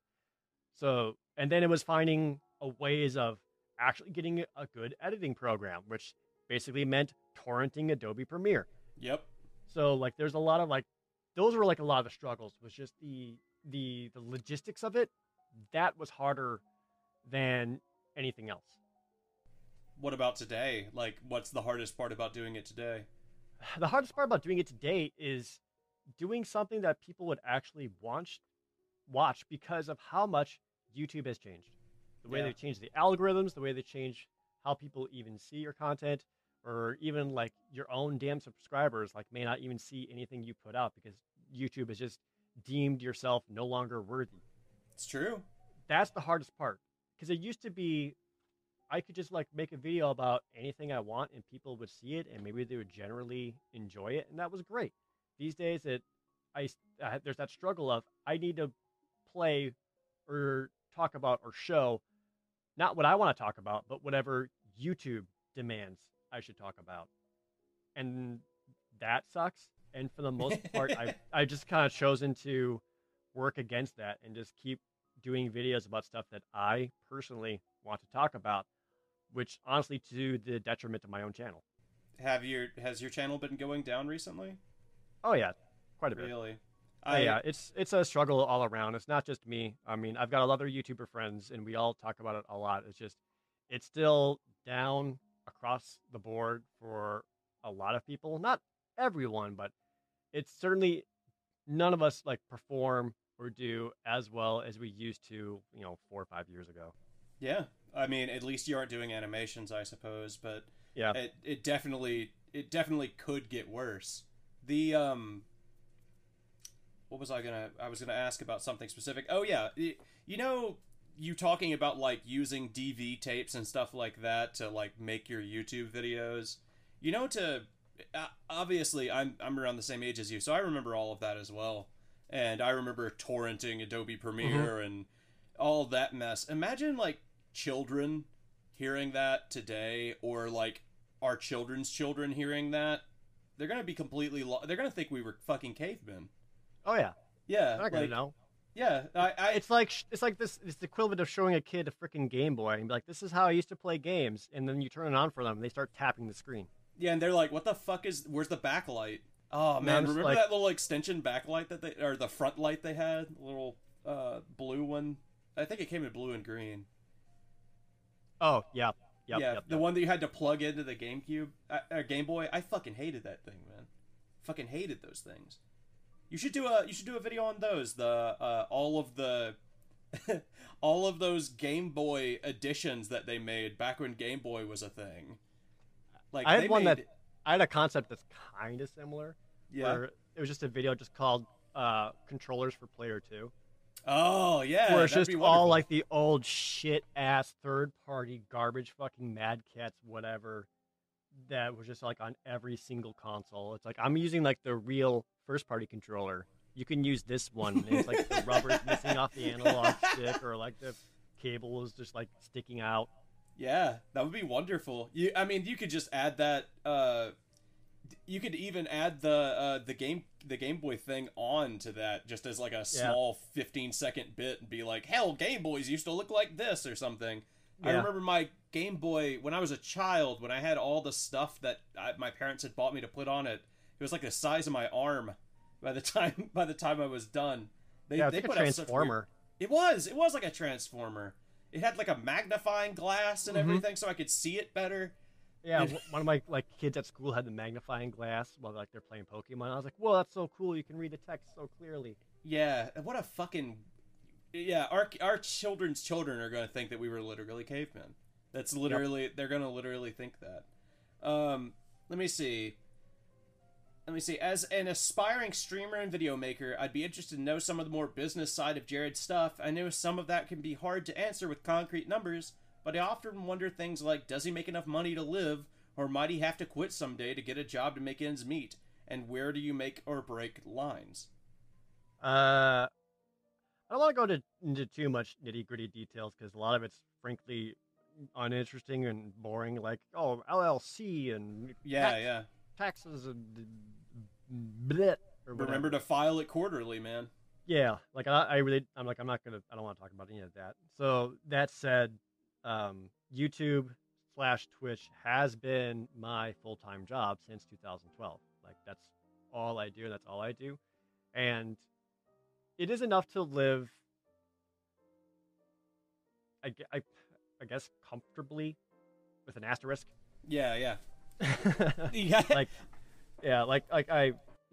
That is my full-time job, and like I do okay with that.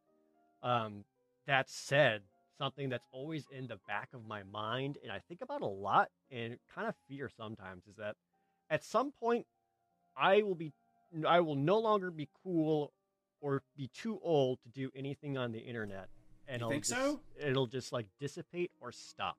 That's like a fear I have. Is that like at some point, like it will just kind of dry up, and like it will no longer be enough to support me or where I'm living or anything like that, and I'll need to move on or do other things. And I really don't have a solution for that right now, which is fine, because that's a problem for future Jared. No, you gotta think of those things. But yeah, this is something again, me and other YouTubers, we talk about it a lot. Is that right now there's no light at the end of the tunnel.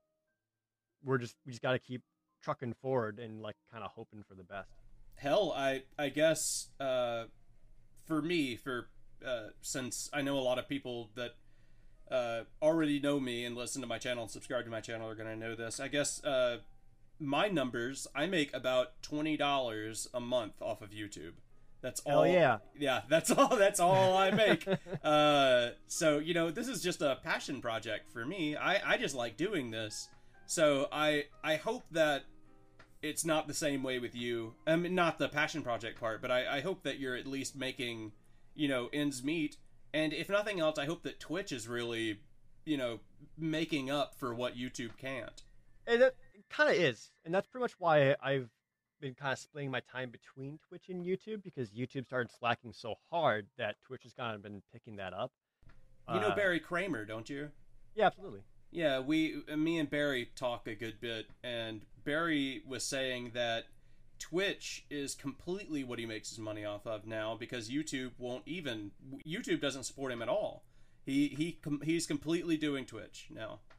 I mean, for the most, I just got all my tax information and all of that, and for the last year, I actually ended up getting more income off of Twitch than I did YouTube, so that makes sense.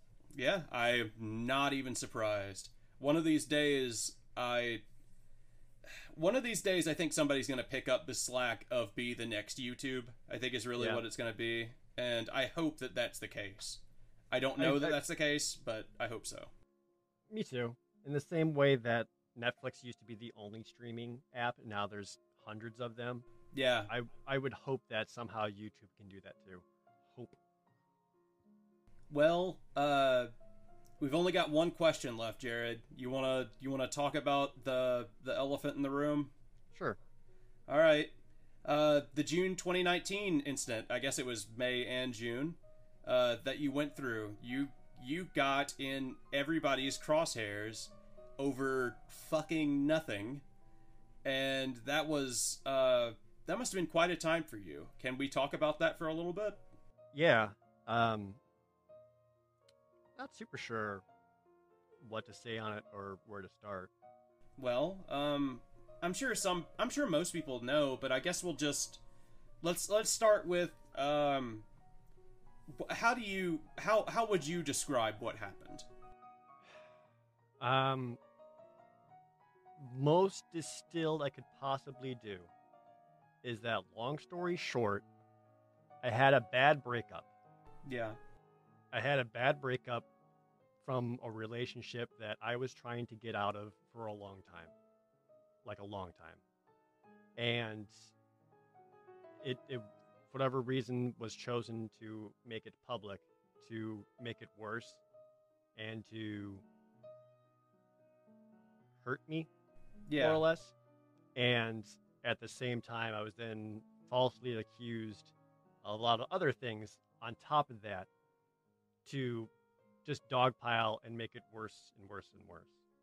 Was that all choreographed, or did it just all happen to happen? I can't comment on that. Okay. I mean, if you don't want me to put something in this segment, I completely understand. No, it's more that I can't confirm or deny that because I don't know for sure. There's a lot of evidence suggesting either way, to be honest. But I don't know for sure. How long were you in that relationship and wanting to be out of it? I've been there myself. I completely understand. That's a horrible feeling. I got married in 2014. Mm-hmm. And I didn't start realizing it started getting bad just a couple of years after that. But it wasn't really something that I was consciously aware of or could really see because I was in the middle of the situation. And I am thankful that I had many people close to me and many friends kind of talk to me privately, be like, hey, we are concerned for you for these reasons. And the natural response to that is, what are you talking about? You're wrong. You're crazy. Like, no, absolutely not. No. Stop it. No. How dare you? Yeah. But the thing is, they were right. And when it's hard to get out of a relationship like that when you are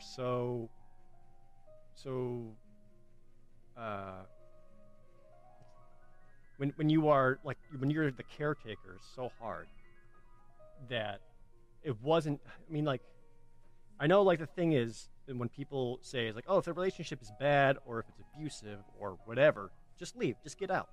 And I wish it was as simple as that, but it never is, because I was in a situation of where I was like the only person really working or making any kind of income or doing anything. So I just had this constant thought process of, well, if I leave, how are they going to eat? How are they going to live? How are they going to survive? How will I know they will be okay? We only have one car. If I leave, like, and I just take the car, well, then they can't get anywhere. Like, that's hard for them.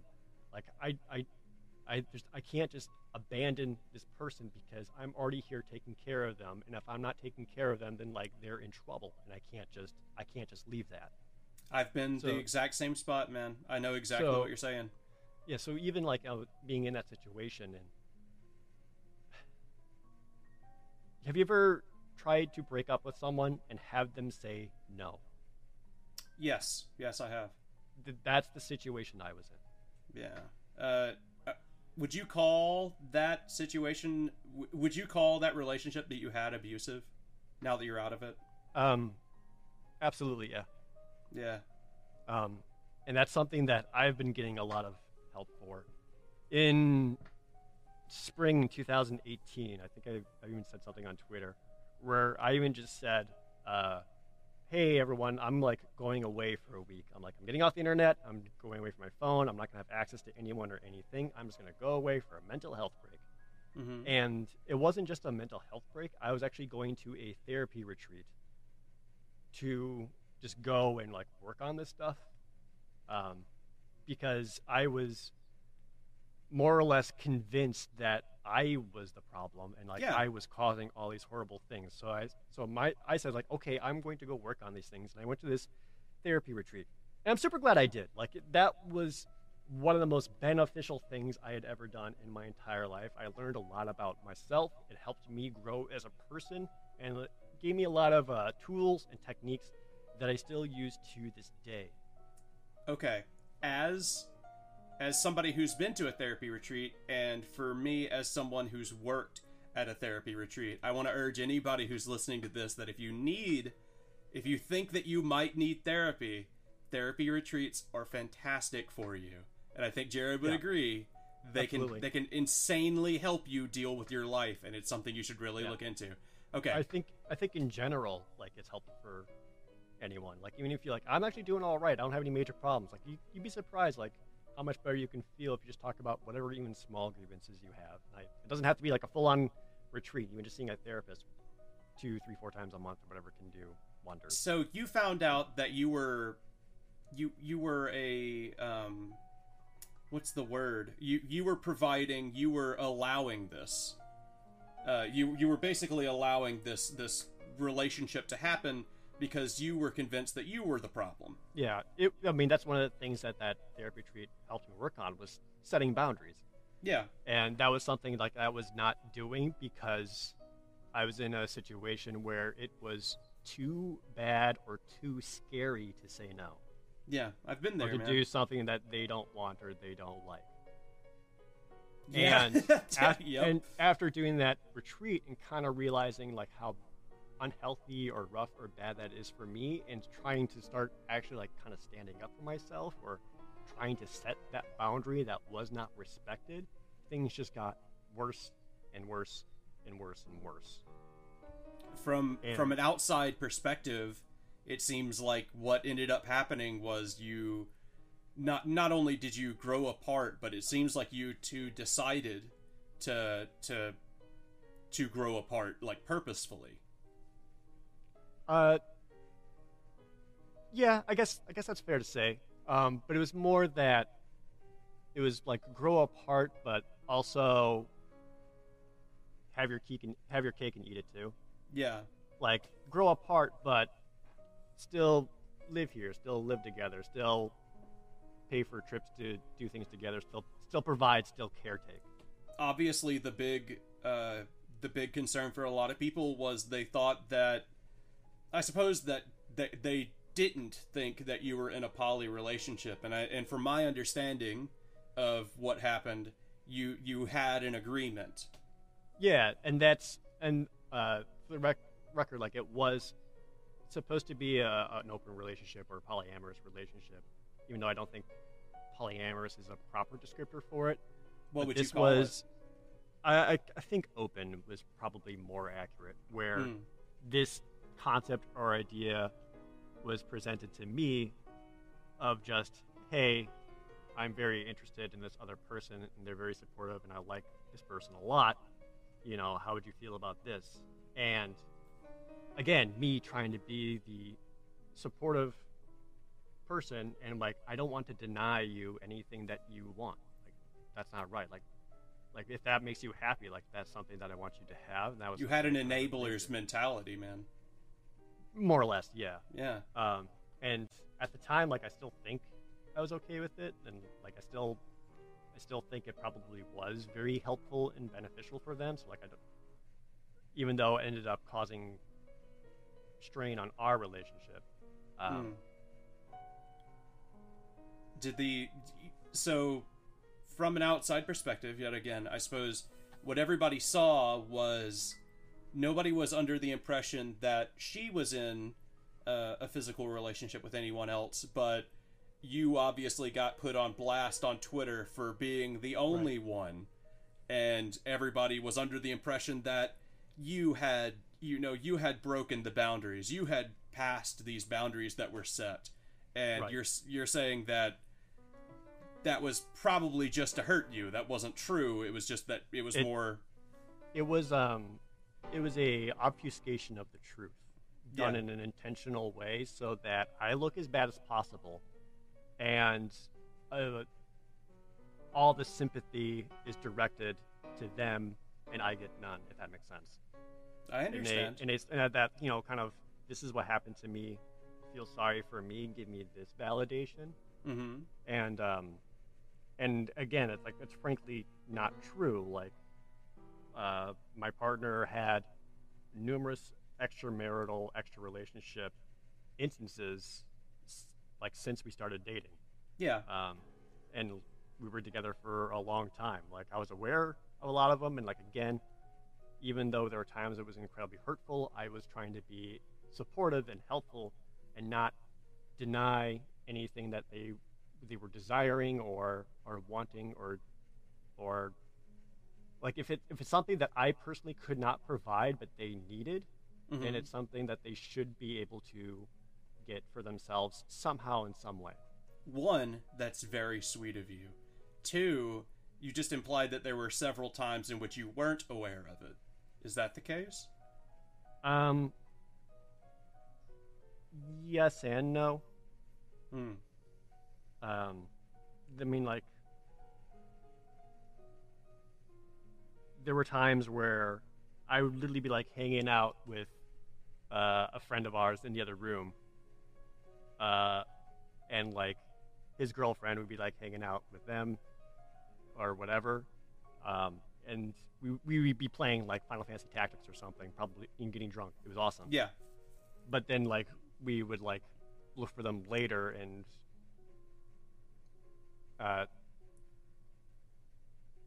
I'm gonna cut off this line of thinking because I really don't feel like I need to go into details about. Yeah, you like definitely don't, man. You definitely don't. I'll just say that there were times where like I wasn't given like forward notice or forward advance or like had my feelings considered. Is the best way to say it. There were numerous times where my feelings were not considered. I completely understand. I've been in that exact same situation before, so you're not alone in that. And one, I want you to know that I hear you and I feel for you, man. And for instance, I had a very similar situation, and when I confronted it, the girl that I was with threatened to kill herself with a knife on the balcony outside in the apartment. Yeah, and I had to physically intervene in the situation and save her from herself, though I'm sure now looking back on it she wouldn't have done anything. But I completely understand, man. I have been there. And I've had to deal with the same thing where that control technique was used upon me, and then I would have to drive to the hospital to make sure they're okay, or talk to my therapist or their therapist and have them both telling me the same thing, and it was all just like a lot of very upsetting things. Yeah, I can't imagine the emotional toll that that must have had on you. I can only guess that, and I'm going to move on to another one of the topics that was brought up at that time was you had a blog where it was a very sex positive, Yeah. physically open blog, and I can only imagine that you probably did that emotionally to help you through the situation that you had been put in. That was probably very calming for you. So that was actually something that I also learned about when I went and did that therapy retreat. Was it became the sort of the vice for any kind of like self-affirmation or validation, or just feeling like someone actually liked me and didn't just make me feel bad all the time. In the same way that someone would just drink a lot, Yeah, or turn to drugs, or turn to gambling or violence or anything like that. Like that, and it ended up being a sort of emotional crutch because I didn't know how else to make myself feel better, validated. or validated. Yeah. Yeah. Would you say that you went overboard with that? I do think it's completely unhealthy. Yes. I mean, I do as a individual personally try to be very like sex positive and open and all of that, because I do think I don't like the amount of stigma there is out there. Same. But I do think it was extremely unhealthy of me, and like that's not okay. You put that video out, man, where you started crying and apologizing for if you did anything wrong to your audience, in your audience's eyes, and that you had disappointed everybody. And I immediately knew that place you were in. I was like, that I've been there. I've been in that situation where you have to apologize for something that you were just doing to make yourself feel better. Yeah. And I saw that. I could see that in your eyes. I could see that in the way you were talking. That was all that was. I'm glad that you're more of a sex positive individual. On a more personal note, I've always found that to be very charming. The downside of all of this, obviously, was that the things that you had done in private with other adults was given to the major public.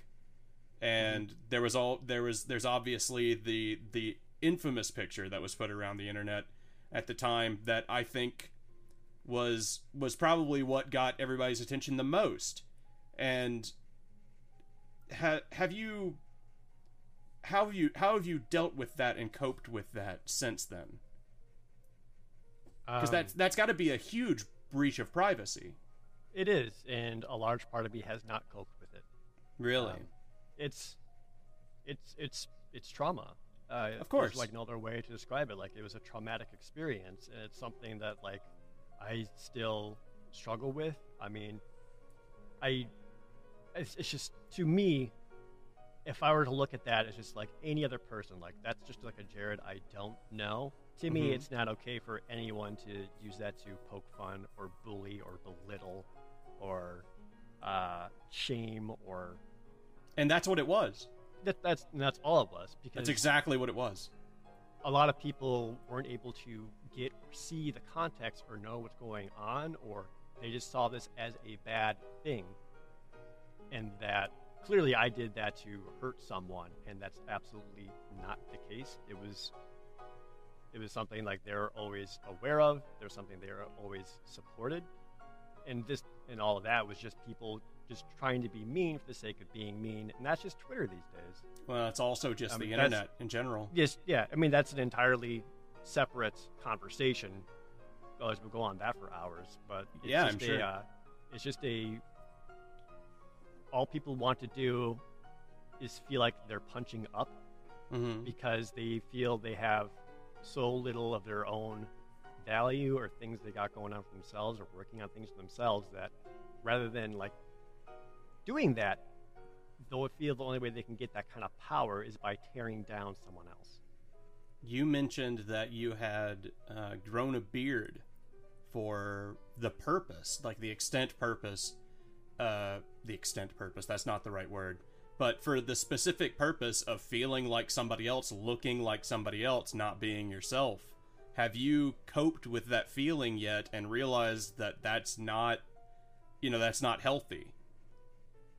I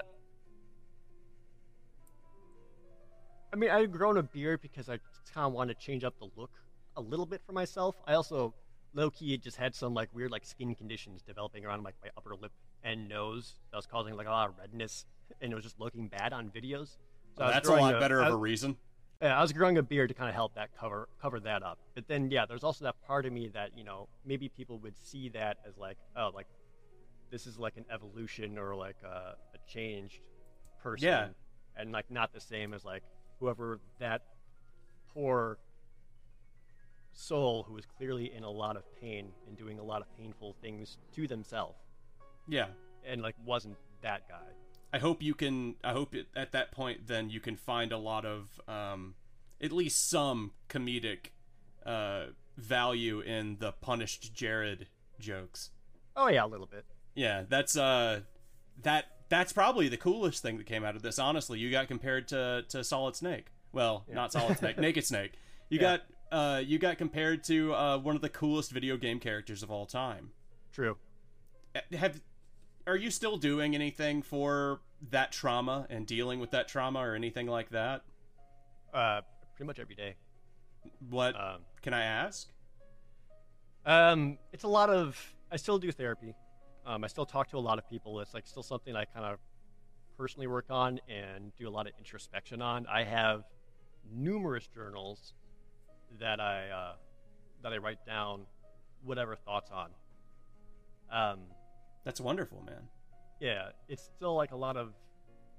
Yeah, it's like a lot of like just kind of personal things or personal growth or kind of reevaluating and refocusing what's important to me. Mm-hmm. And if nothing else, like I will say, I was able to very quickly learn like who my real friends were. I'm like, sure even people who were like angry or upset or whatever, but like were still supportive. Austin versus a lot. Yeah, Austin had your fucking back, dude. Well, again, like I said, like there were numerous people and numerous friends who could see what was going on and was aware of it, but there's only so much that they could do. Of for course, me at the time. Like there are a lot of people like that. And I also very quickly learned just how many other people I thought were friends who were just more or less saw me as an opportunity or a stepping stone or networking or connections. You know it.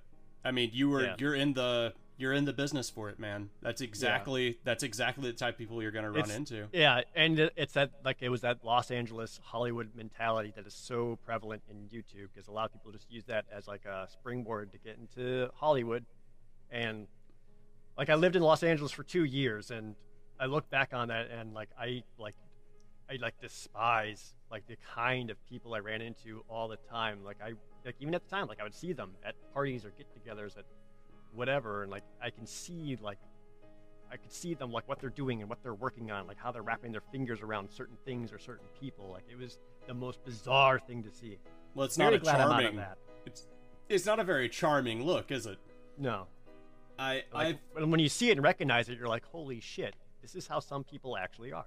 Yeah, I mean, there are several places where people are actually real people. Very charming, individual, personable people. Yeah. Los Angeles is not one of those places, man. Yeah. Granted, just not. There's a few exceptions to that rule. Like I do know some people who live in LA who are absolutely wonderful human beings. Absolutely. It's not an end all be all.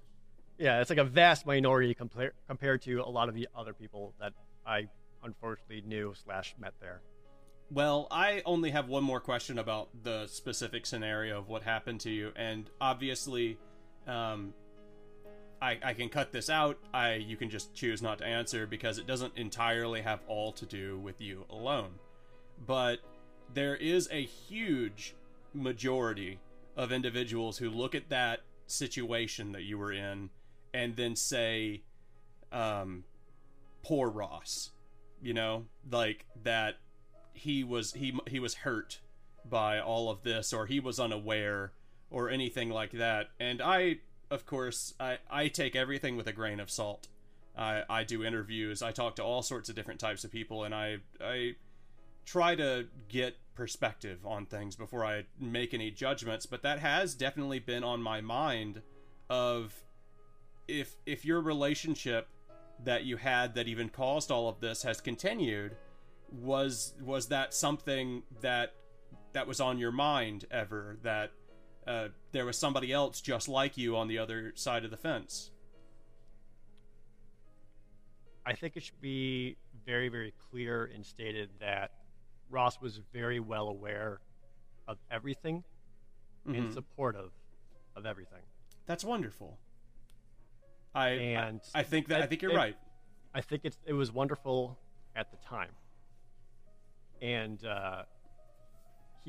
there was a time where, one of the numerous times where I more or less had to run away from home.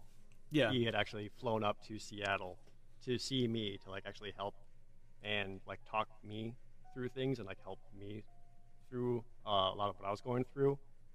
And when he came up to see you in Seattle, did he stay there for quite a while? He was there for a few days, yeah.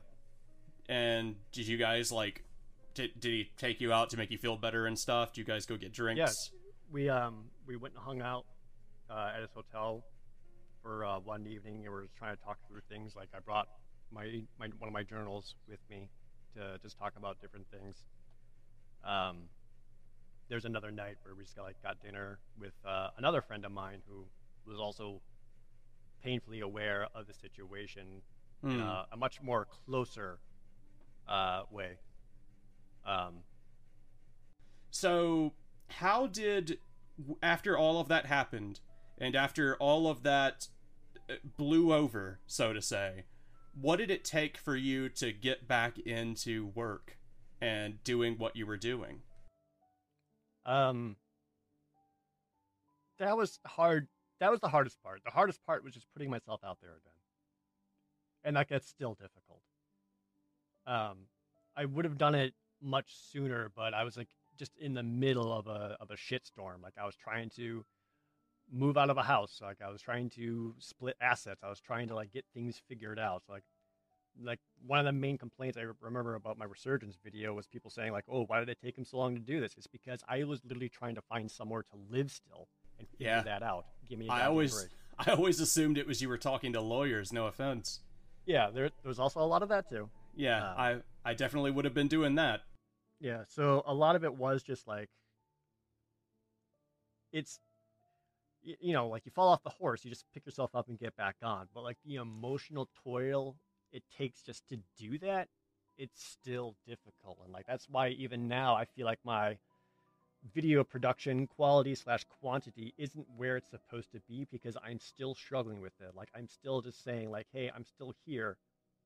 I hope it's still okay to like watch my videos or like who I am.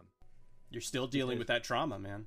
Absolutely, because people still continue to try to shame or bully either myself or supporters into silence all the time. Would you say that you're happy? Yes. Yes? Right now I feel great. That's like, wonderful to hear, man. That's like, this is the happiest I have been in like a half decade. That's what I wanted to hear. There you go, man. Yeah. That was exactly what I wanted to hear. I wanted to know, and I think everybody else would want to know, that you're better. That even for all of what you went through and all the hardships you had, you're better for it. Yeah. I'm glad that you'd see that way.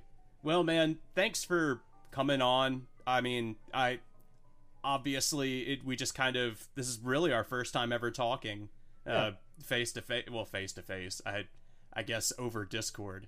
Right. Well, I'm glad that you were so open about things, and that you were so happy to answer the community's questions. Thanks for coming. Thanks for coming and doing all this, man. Yeah, thank you for the opportunity. Yeah, appreciate it. Yeah, I'd love to do it some other time if you'd like to be on with Barry or something, and we could just do an episode where all of us gather together and talk about stuff. Well, thanks for doing all this. Thanks for listening, you guys. This has been I'll Discuss Anything. I'm Patrick. This has been Projared. Jared, do you have anything you want to put in or plug? Twitch. Subscribe. Say your Twitch. Twitch.tv/Projared. There you go. YouTube.com/Projared. Twitter.com/Projared. Instagram.com/ProjaredGraham. Ooh, fancy. All right. Someone else already took the name. All right. Well, I'll talk to you guys later. Thank you for coming by. I'm going to stop the recording now.